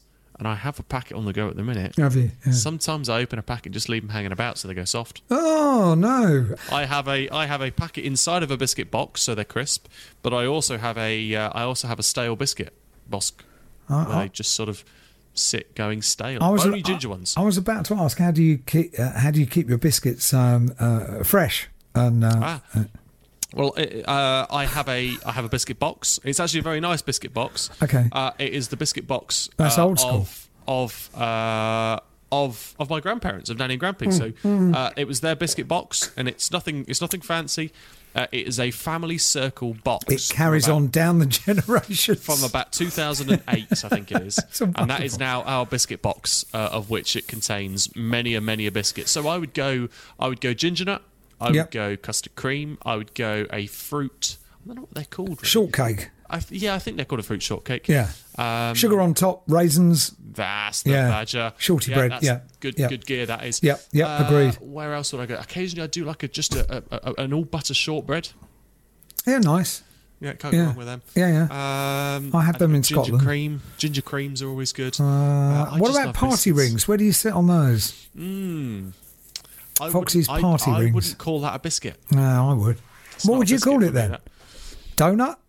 I don't know what you'd call it, but I wouldn't classify that as a biscuit. Now we're getting into a whole other world. No. Bun, roll, whatever they're called. I don't know. You see, I keep my biscuits fresh. by making sure the second they're open, they're all eaten. No, They don't have a chance to go stale. The second I open the packet, I consume them all. I twist the top of the packet round and then put a clothes peg on it. Speaking of which, have I ever showed you my cereal box hack of how to fold cereal boxes? Clothes peg? No, behave. That's how I keep my cereals fresh as well. Yeah, you just have a clothes peg for everything. I do, So, yeah. No, I have food clothes pegs that aren't used on clothes. Yeah. No. So the cereal box hack that we have our cereal boxes. Yeah. So normally you have the little you kind of have the little foldy tab that sits into each other at the top, don't you? No. You pinch the sides. So open it up so all the flaps are up top. Okay. Pinch them so the side bits go inwards. Yeah, like an envelope. Yeah. Yeah. And then fold the back flap down the back, and the front flap goes over the top. So it ends up going like I don't really know, but the front flap folds into the back flap and it seals it. I'll send you a picture. No, I get what you're doing, and this is a revelation. I love what you're saying to me. I'll send you a tweet. I'll go downstairs when we're Would done. you? I'll send you a photo of what I've done with my box of cornflakes. Yeah, you see, I've got a 'Cause that packet. is, I've got on the go. I've got a packet of Crunchy Nut cornflakes, and I love Crunchy Nut. Yeah, me too. So if you were to have normal cornflakes, what would be your topping? Would you do sugar? Yeah. Now, do you do milk first, then sugar, or sugar first, then milk? Interesting question. So, quite a lot of sugar. I have to say. Do you do tea or tablespoon worth of sugar? Dessert spoon. You do a dessert. You do a ladle of sugar, don't you? I do. I like to crunch the sugar. So. Yeah. And then milk goes down the side. So as not to dislodge the sugar. Okay, I see where you go with this. Or to soften the cornflakes early. And then to finish off with, you pour another dose on. No. You pour a dessert spoonful of milk just to drink on its own before you tuck into the always. Okay, that's so interesting. I just have a dessert spoonful of milk once I've finished milking the cereal. Never say that ever again. That's made me feel really weird. You saying that? Bit bilious. Yeah. I think it's because I'm on headphones talking into a microphone. You've kind of just gone straight into my brain when you said that. There's no sort of processing it. What was the phrase? Milking the cereal. Milking it. Okay. Goodness gracious me. I would go dry cornflakes. Sugar. Sprinkle your sugar on top. And then I would do milk on top of it. So then you get sort of. You kind of get wet sugar. Oh dear! Seeping onto your cornflakes. It just and pours then it all away. No, it doesn't. You have to be very gentle with it. It just pours all the. I was thinking we could be friends for a moment when we were talking about ginger nuts, but now I'm definitely going to try the hack. I love the idea of the hack. I thought we were lovers. The amount we had. Laura's been getting concerned. Rightly so. Absolutely. In fairness, rightly the so. bromance we had going on. Now you've I've spoiled everything. You've shattered it. The other thing we're going to sail off into the sunset, hand in hand, skipping merrily. The other thing I discovered. Look what you've done. I know I've spoiled everything. Well, I'll send you. I'll tweet you a photo of my cereal box would hack you? Anyway. Would I you? I'll do it once I'm off air. And the other thing I was going to say about biscuits, you could always put them in the to keep them fresh. Once you've clothes pegged the packet, pop them in the fridge. Oh, you're weird with stuff in the fridge. Was it you that had bread in the fridge? Maybe. Was it you that had bread in the fridge? Maybe. You do put bread in the fridge, don't you? Yeah. That's weird. Yeah. But only toasting bread. It was on. I'm sure it was on Tin Top Tuesday. We've had the discussion about bread in the fridge before, wasn't it? But biscuits can go quite happily in the salad drawer because there's no need for nothing else goes in the salad drawer in this house. It's an empty empty vessel.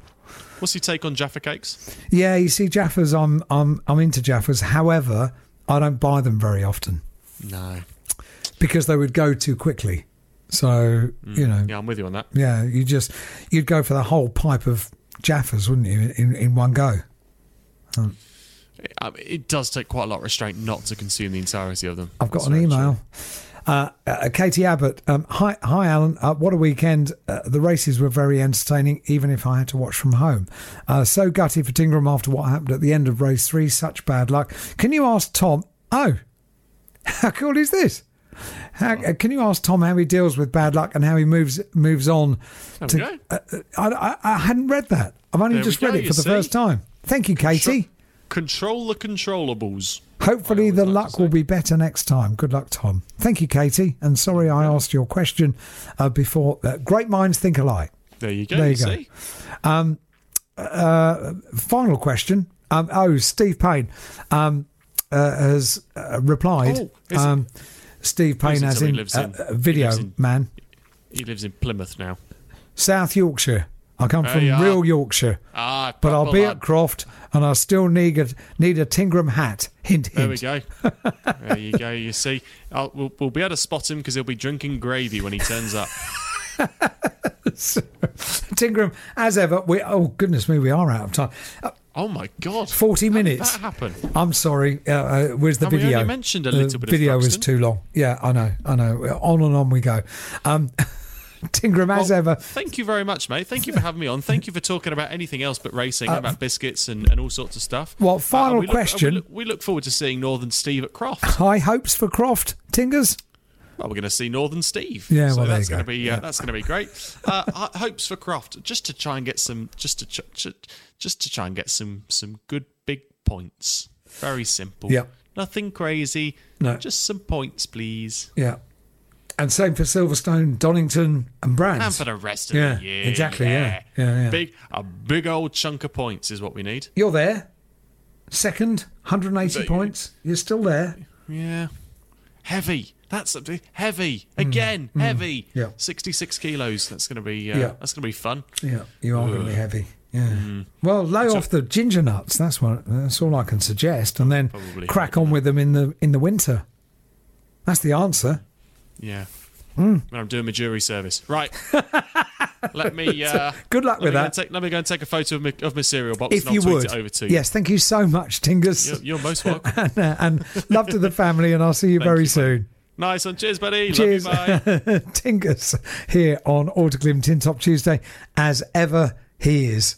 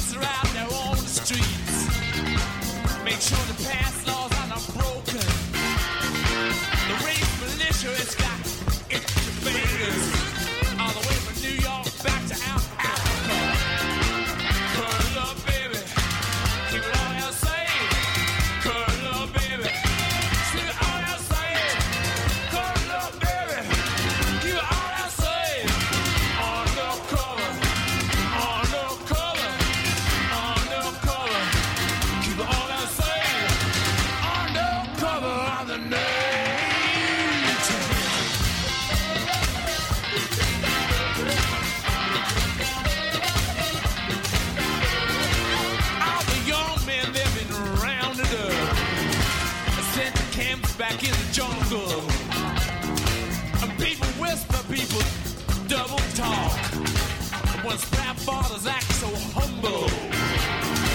All the young girls, they've got the blues. There ain't no back to set a 42. Undercover, all I'll say. Undercover, all I'll say. Undercover, all I'll say. Undercover. Keep it all I'll say. Undercover on the nerve.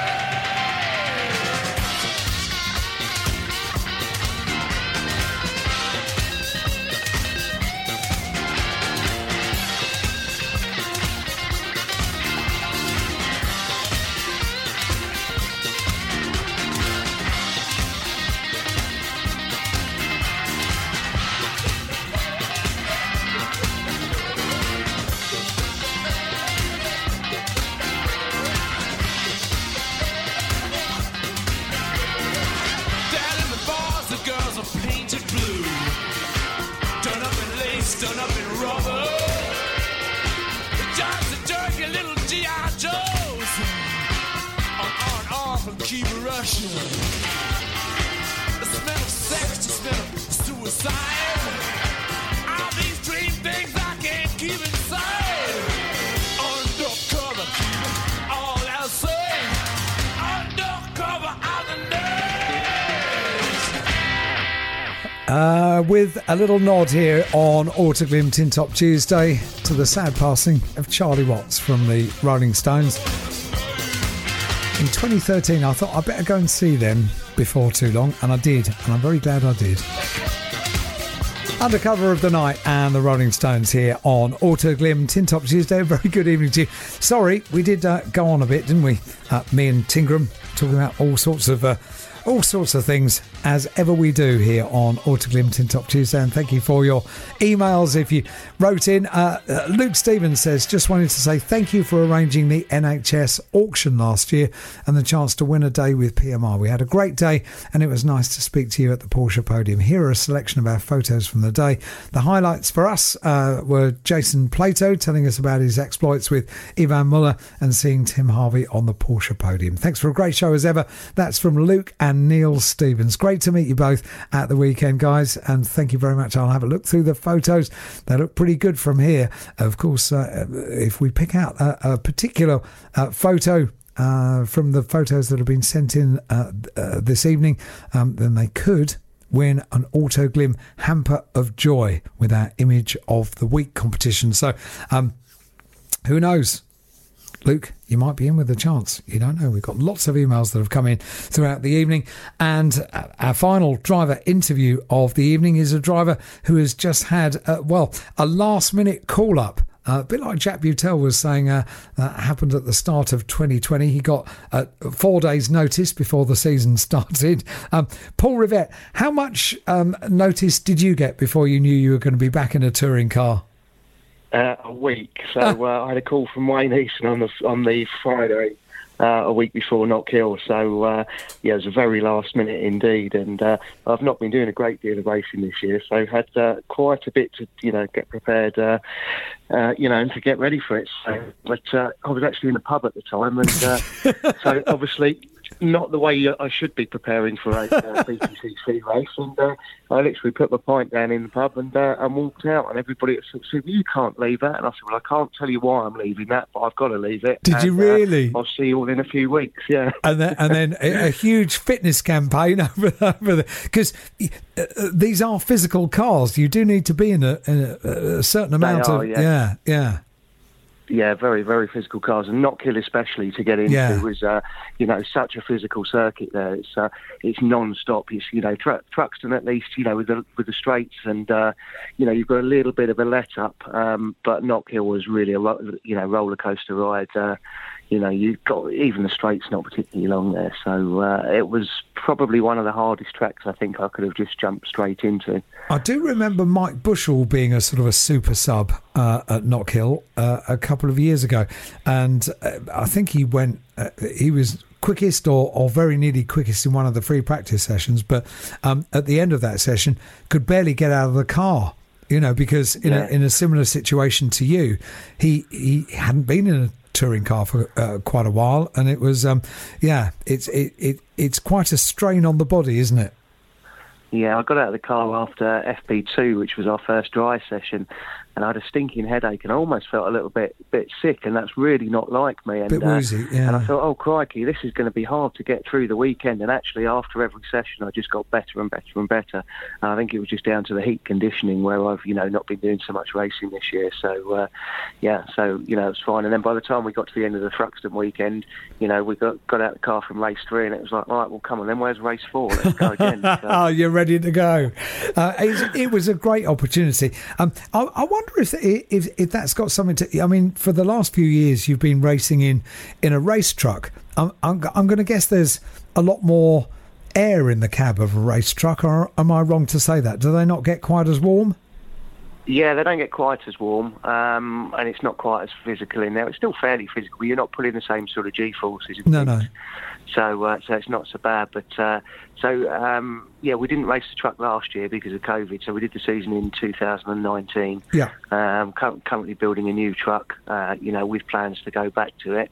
That's if I can't find myself a BTCC driver for next year, because obviously that's where I'd absolutely love to be.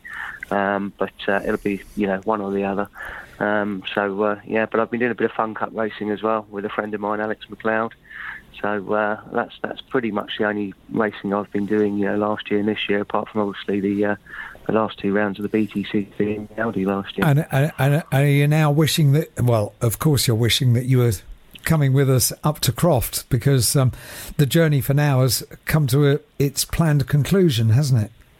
It has, yes. So it was it was all down to Andy Neate with his unfortunately having COVID and being quite ill. But it looks like he's back to good fitness now, and and the plan is for him to be back in the car at Croft. But and it's a massive thank you to everyone that's made this possible for me to get out there, because it's a bit of a dream come true, really. You could tell that from racing with Motorbase. Could tell that from the smile on your face every time you were getting into the car. It was huge. Yeah, it really was. It's it really is a dream come true, and it's just given me the bug to want to do more and more and more of it. Yeah, I've been on the Toker package since '99, on and off anyway. So it's. Yeah, I know everybody around there. It feels like my second home, and it's just so nice to be back there, but on the main stage this time. And we just thoroughly enjoyed every single minute of it, even though we didn't quite have, the results that we were hoping for. It's still, that didn't put a damp on it at all for me. It was very much in at the deep end, and everyone else out there's been racing all year long, pre-season testing. They've all raced at Thruxton once already this year as well. So I was definitely on the back foot, and every time I got in the car I was just learning more, improving, getting faster and faster. And and it's just a great experience. I'd love the chance to have another go at it, ideally a full season, and be on a bit more of a level playing field with the other guys then. When you've taken a bit of time out from racing, and then you get the call up, in at the deep end, it doesn't get a lot deeper really than a meeting at Knockhill in the BTCC. So frantic racing, frantic schedule on the Saturday, an important day because you need to get some seat time and start to learn a bit about the car and a bit about the team, all that kind of stuff. How much can be said for keeping sort of race ready? I remember Colin Turkington saying to me some years ago that he'd bought a go-kart, and on weekends that he wasn't racing in the BTCC, he'd be out in his kart, just in anything that kept him in the seat of something with 4 wheels and a steering wheel.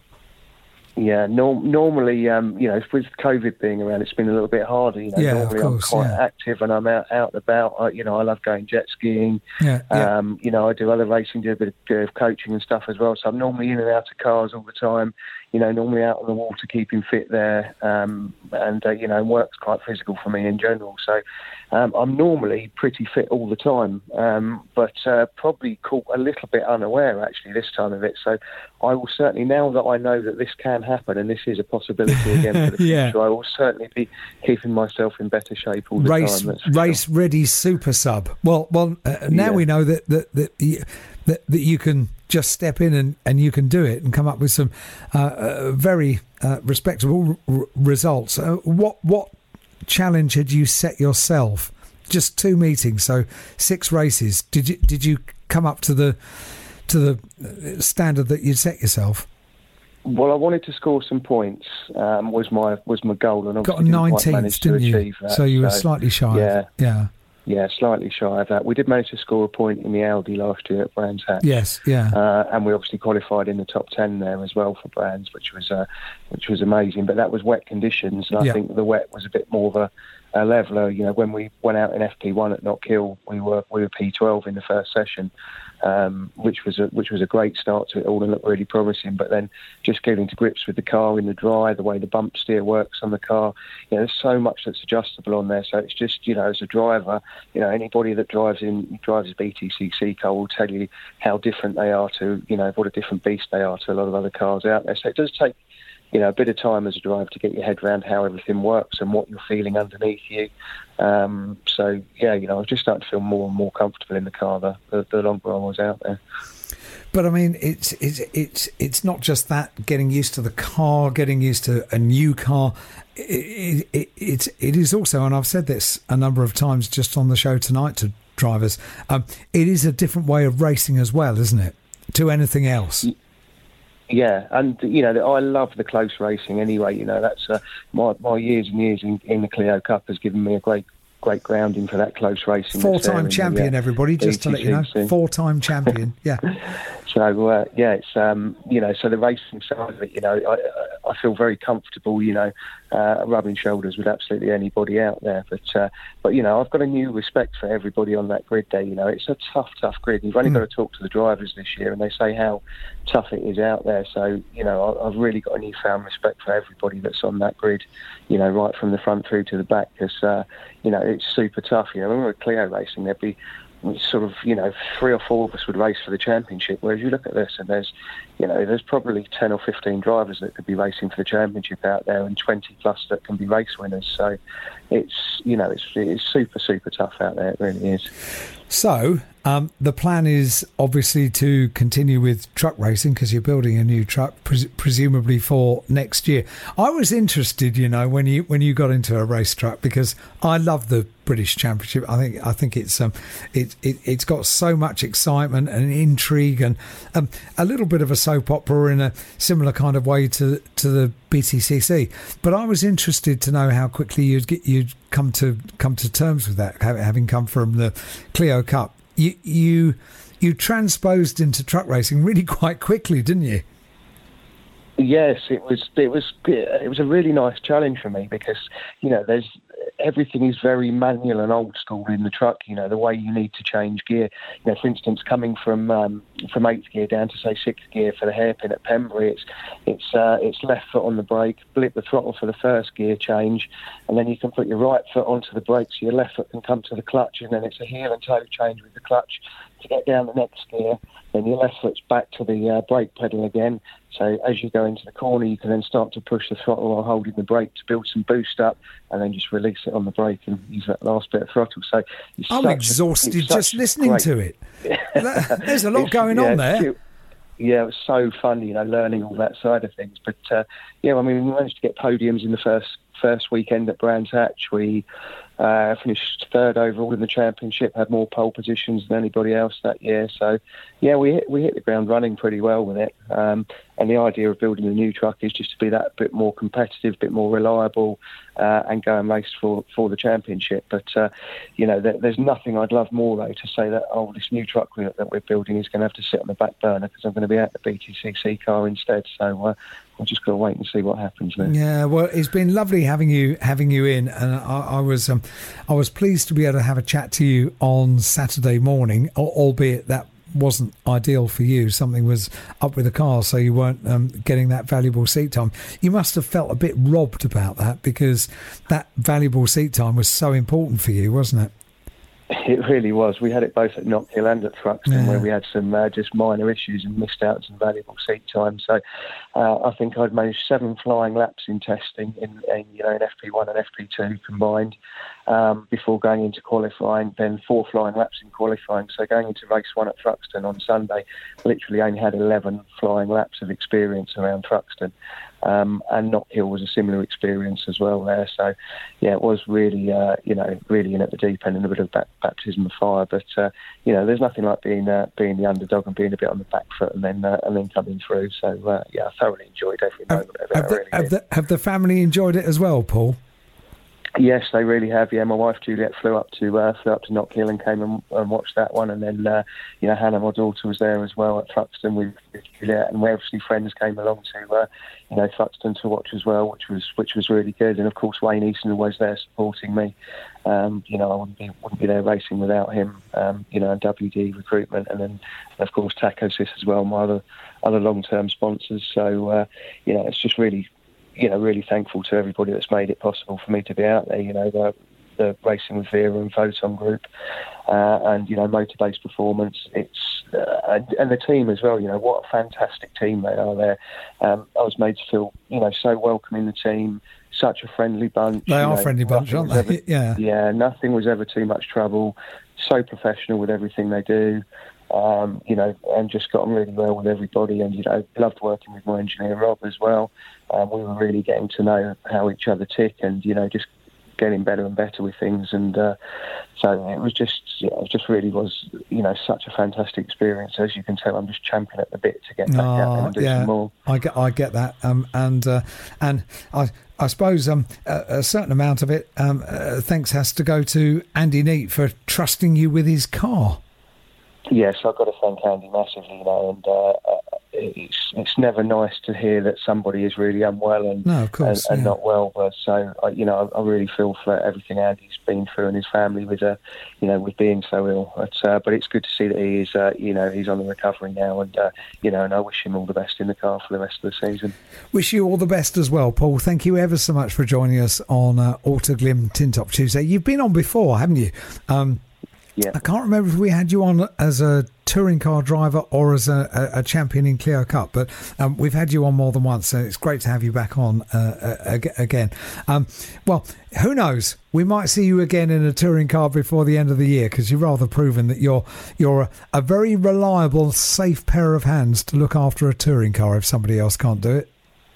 Yes. So anybody out there that can't make a weekend yet, just give me a call. I'll be straight there as quick as I possibly can. And I've got Paul's number, so if you've got my number and not Paul's, I'll put you two in touch. My people will talk to his people, and it'll be fine. So, very good, Paul. Thank you ever so much for waiting for us tonight, and great to see you on the BTCC grid this year.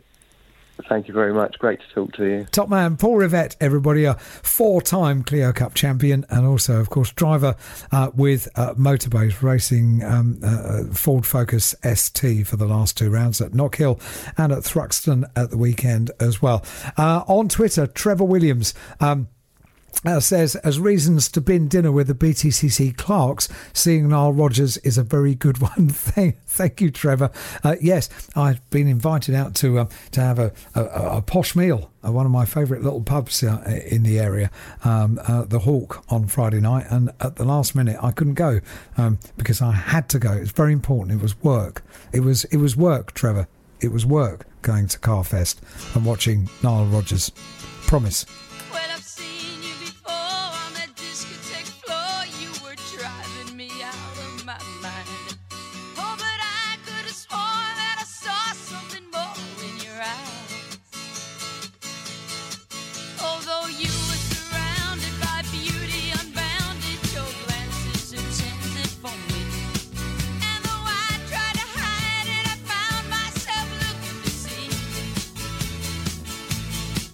So then you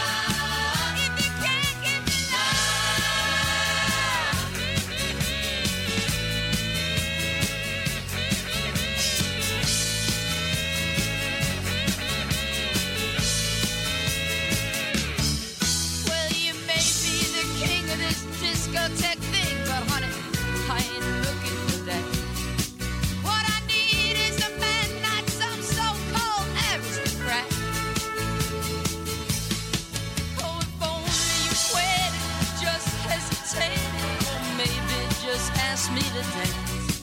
But you really don't know why I don't want to go, and baby, that's why we don't stand a chance. So if you can't give me love, honey, that ain't enough. Let me go look for somebody else. If you can't give me feelings with old-fashioned meanings, just stay in love with yourself. You can't give me love, love. If you can't give me love, love. If you can't give me love, love. If you can't give me love, love. If you can't give me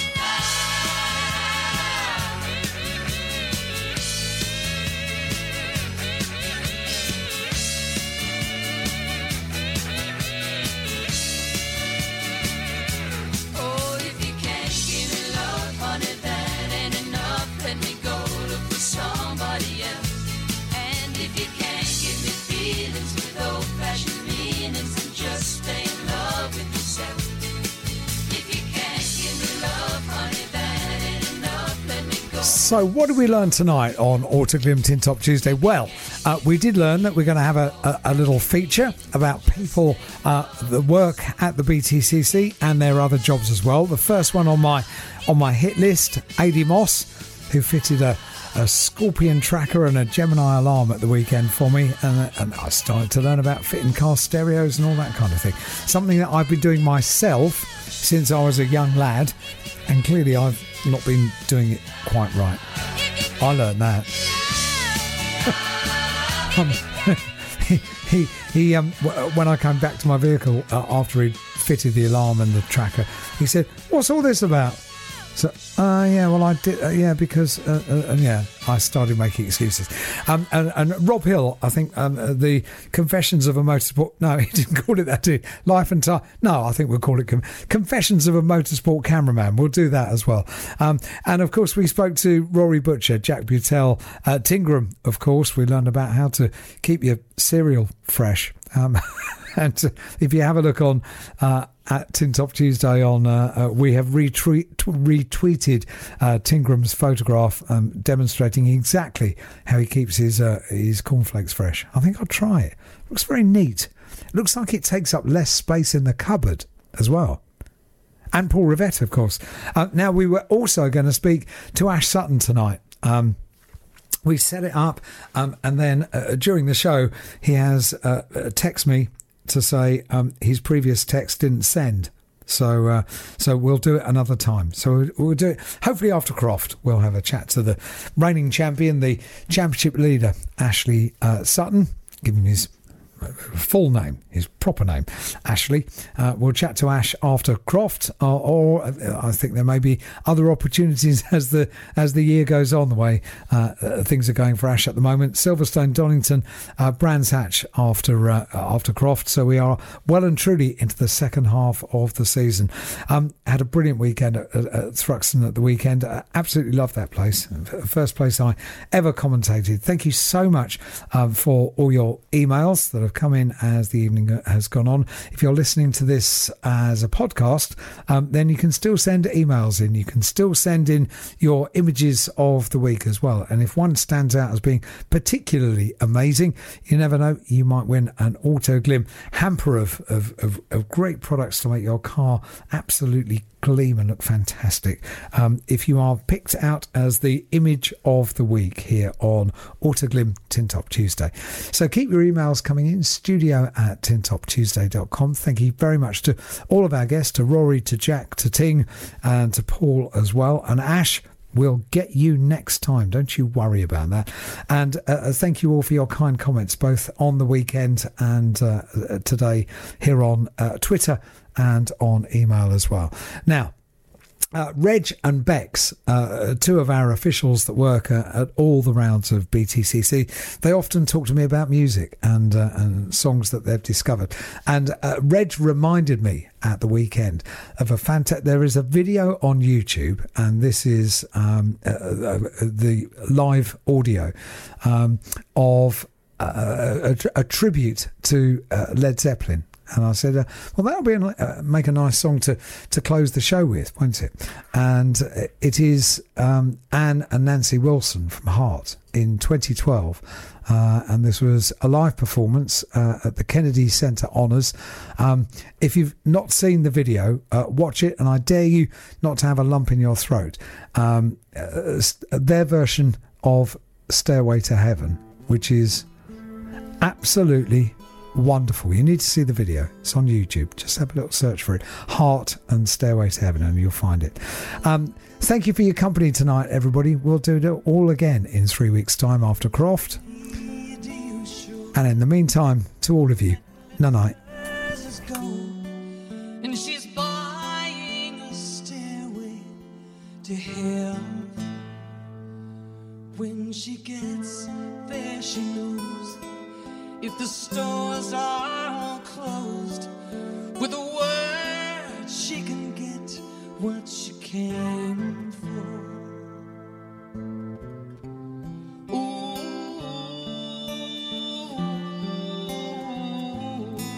and she's buying a stairway to heaven. There's a sign on the wall, but she wants to be sure, 'cause you know sometimes words have two meanings. In the tree by the brook, there's a songbird who sings. Sometimes all of our thoughts are misgiven.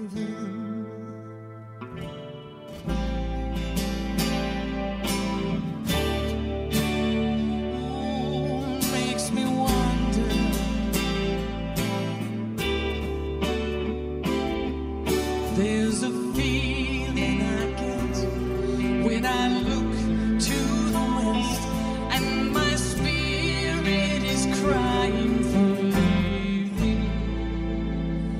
In my thoughts I see rings of smoke through the trees, and the voices of those who stand looking.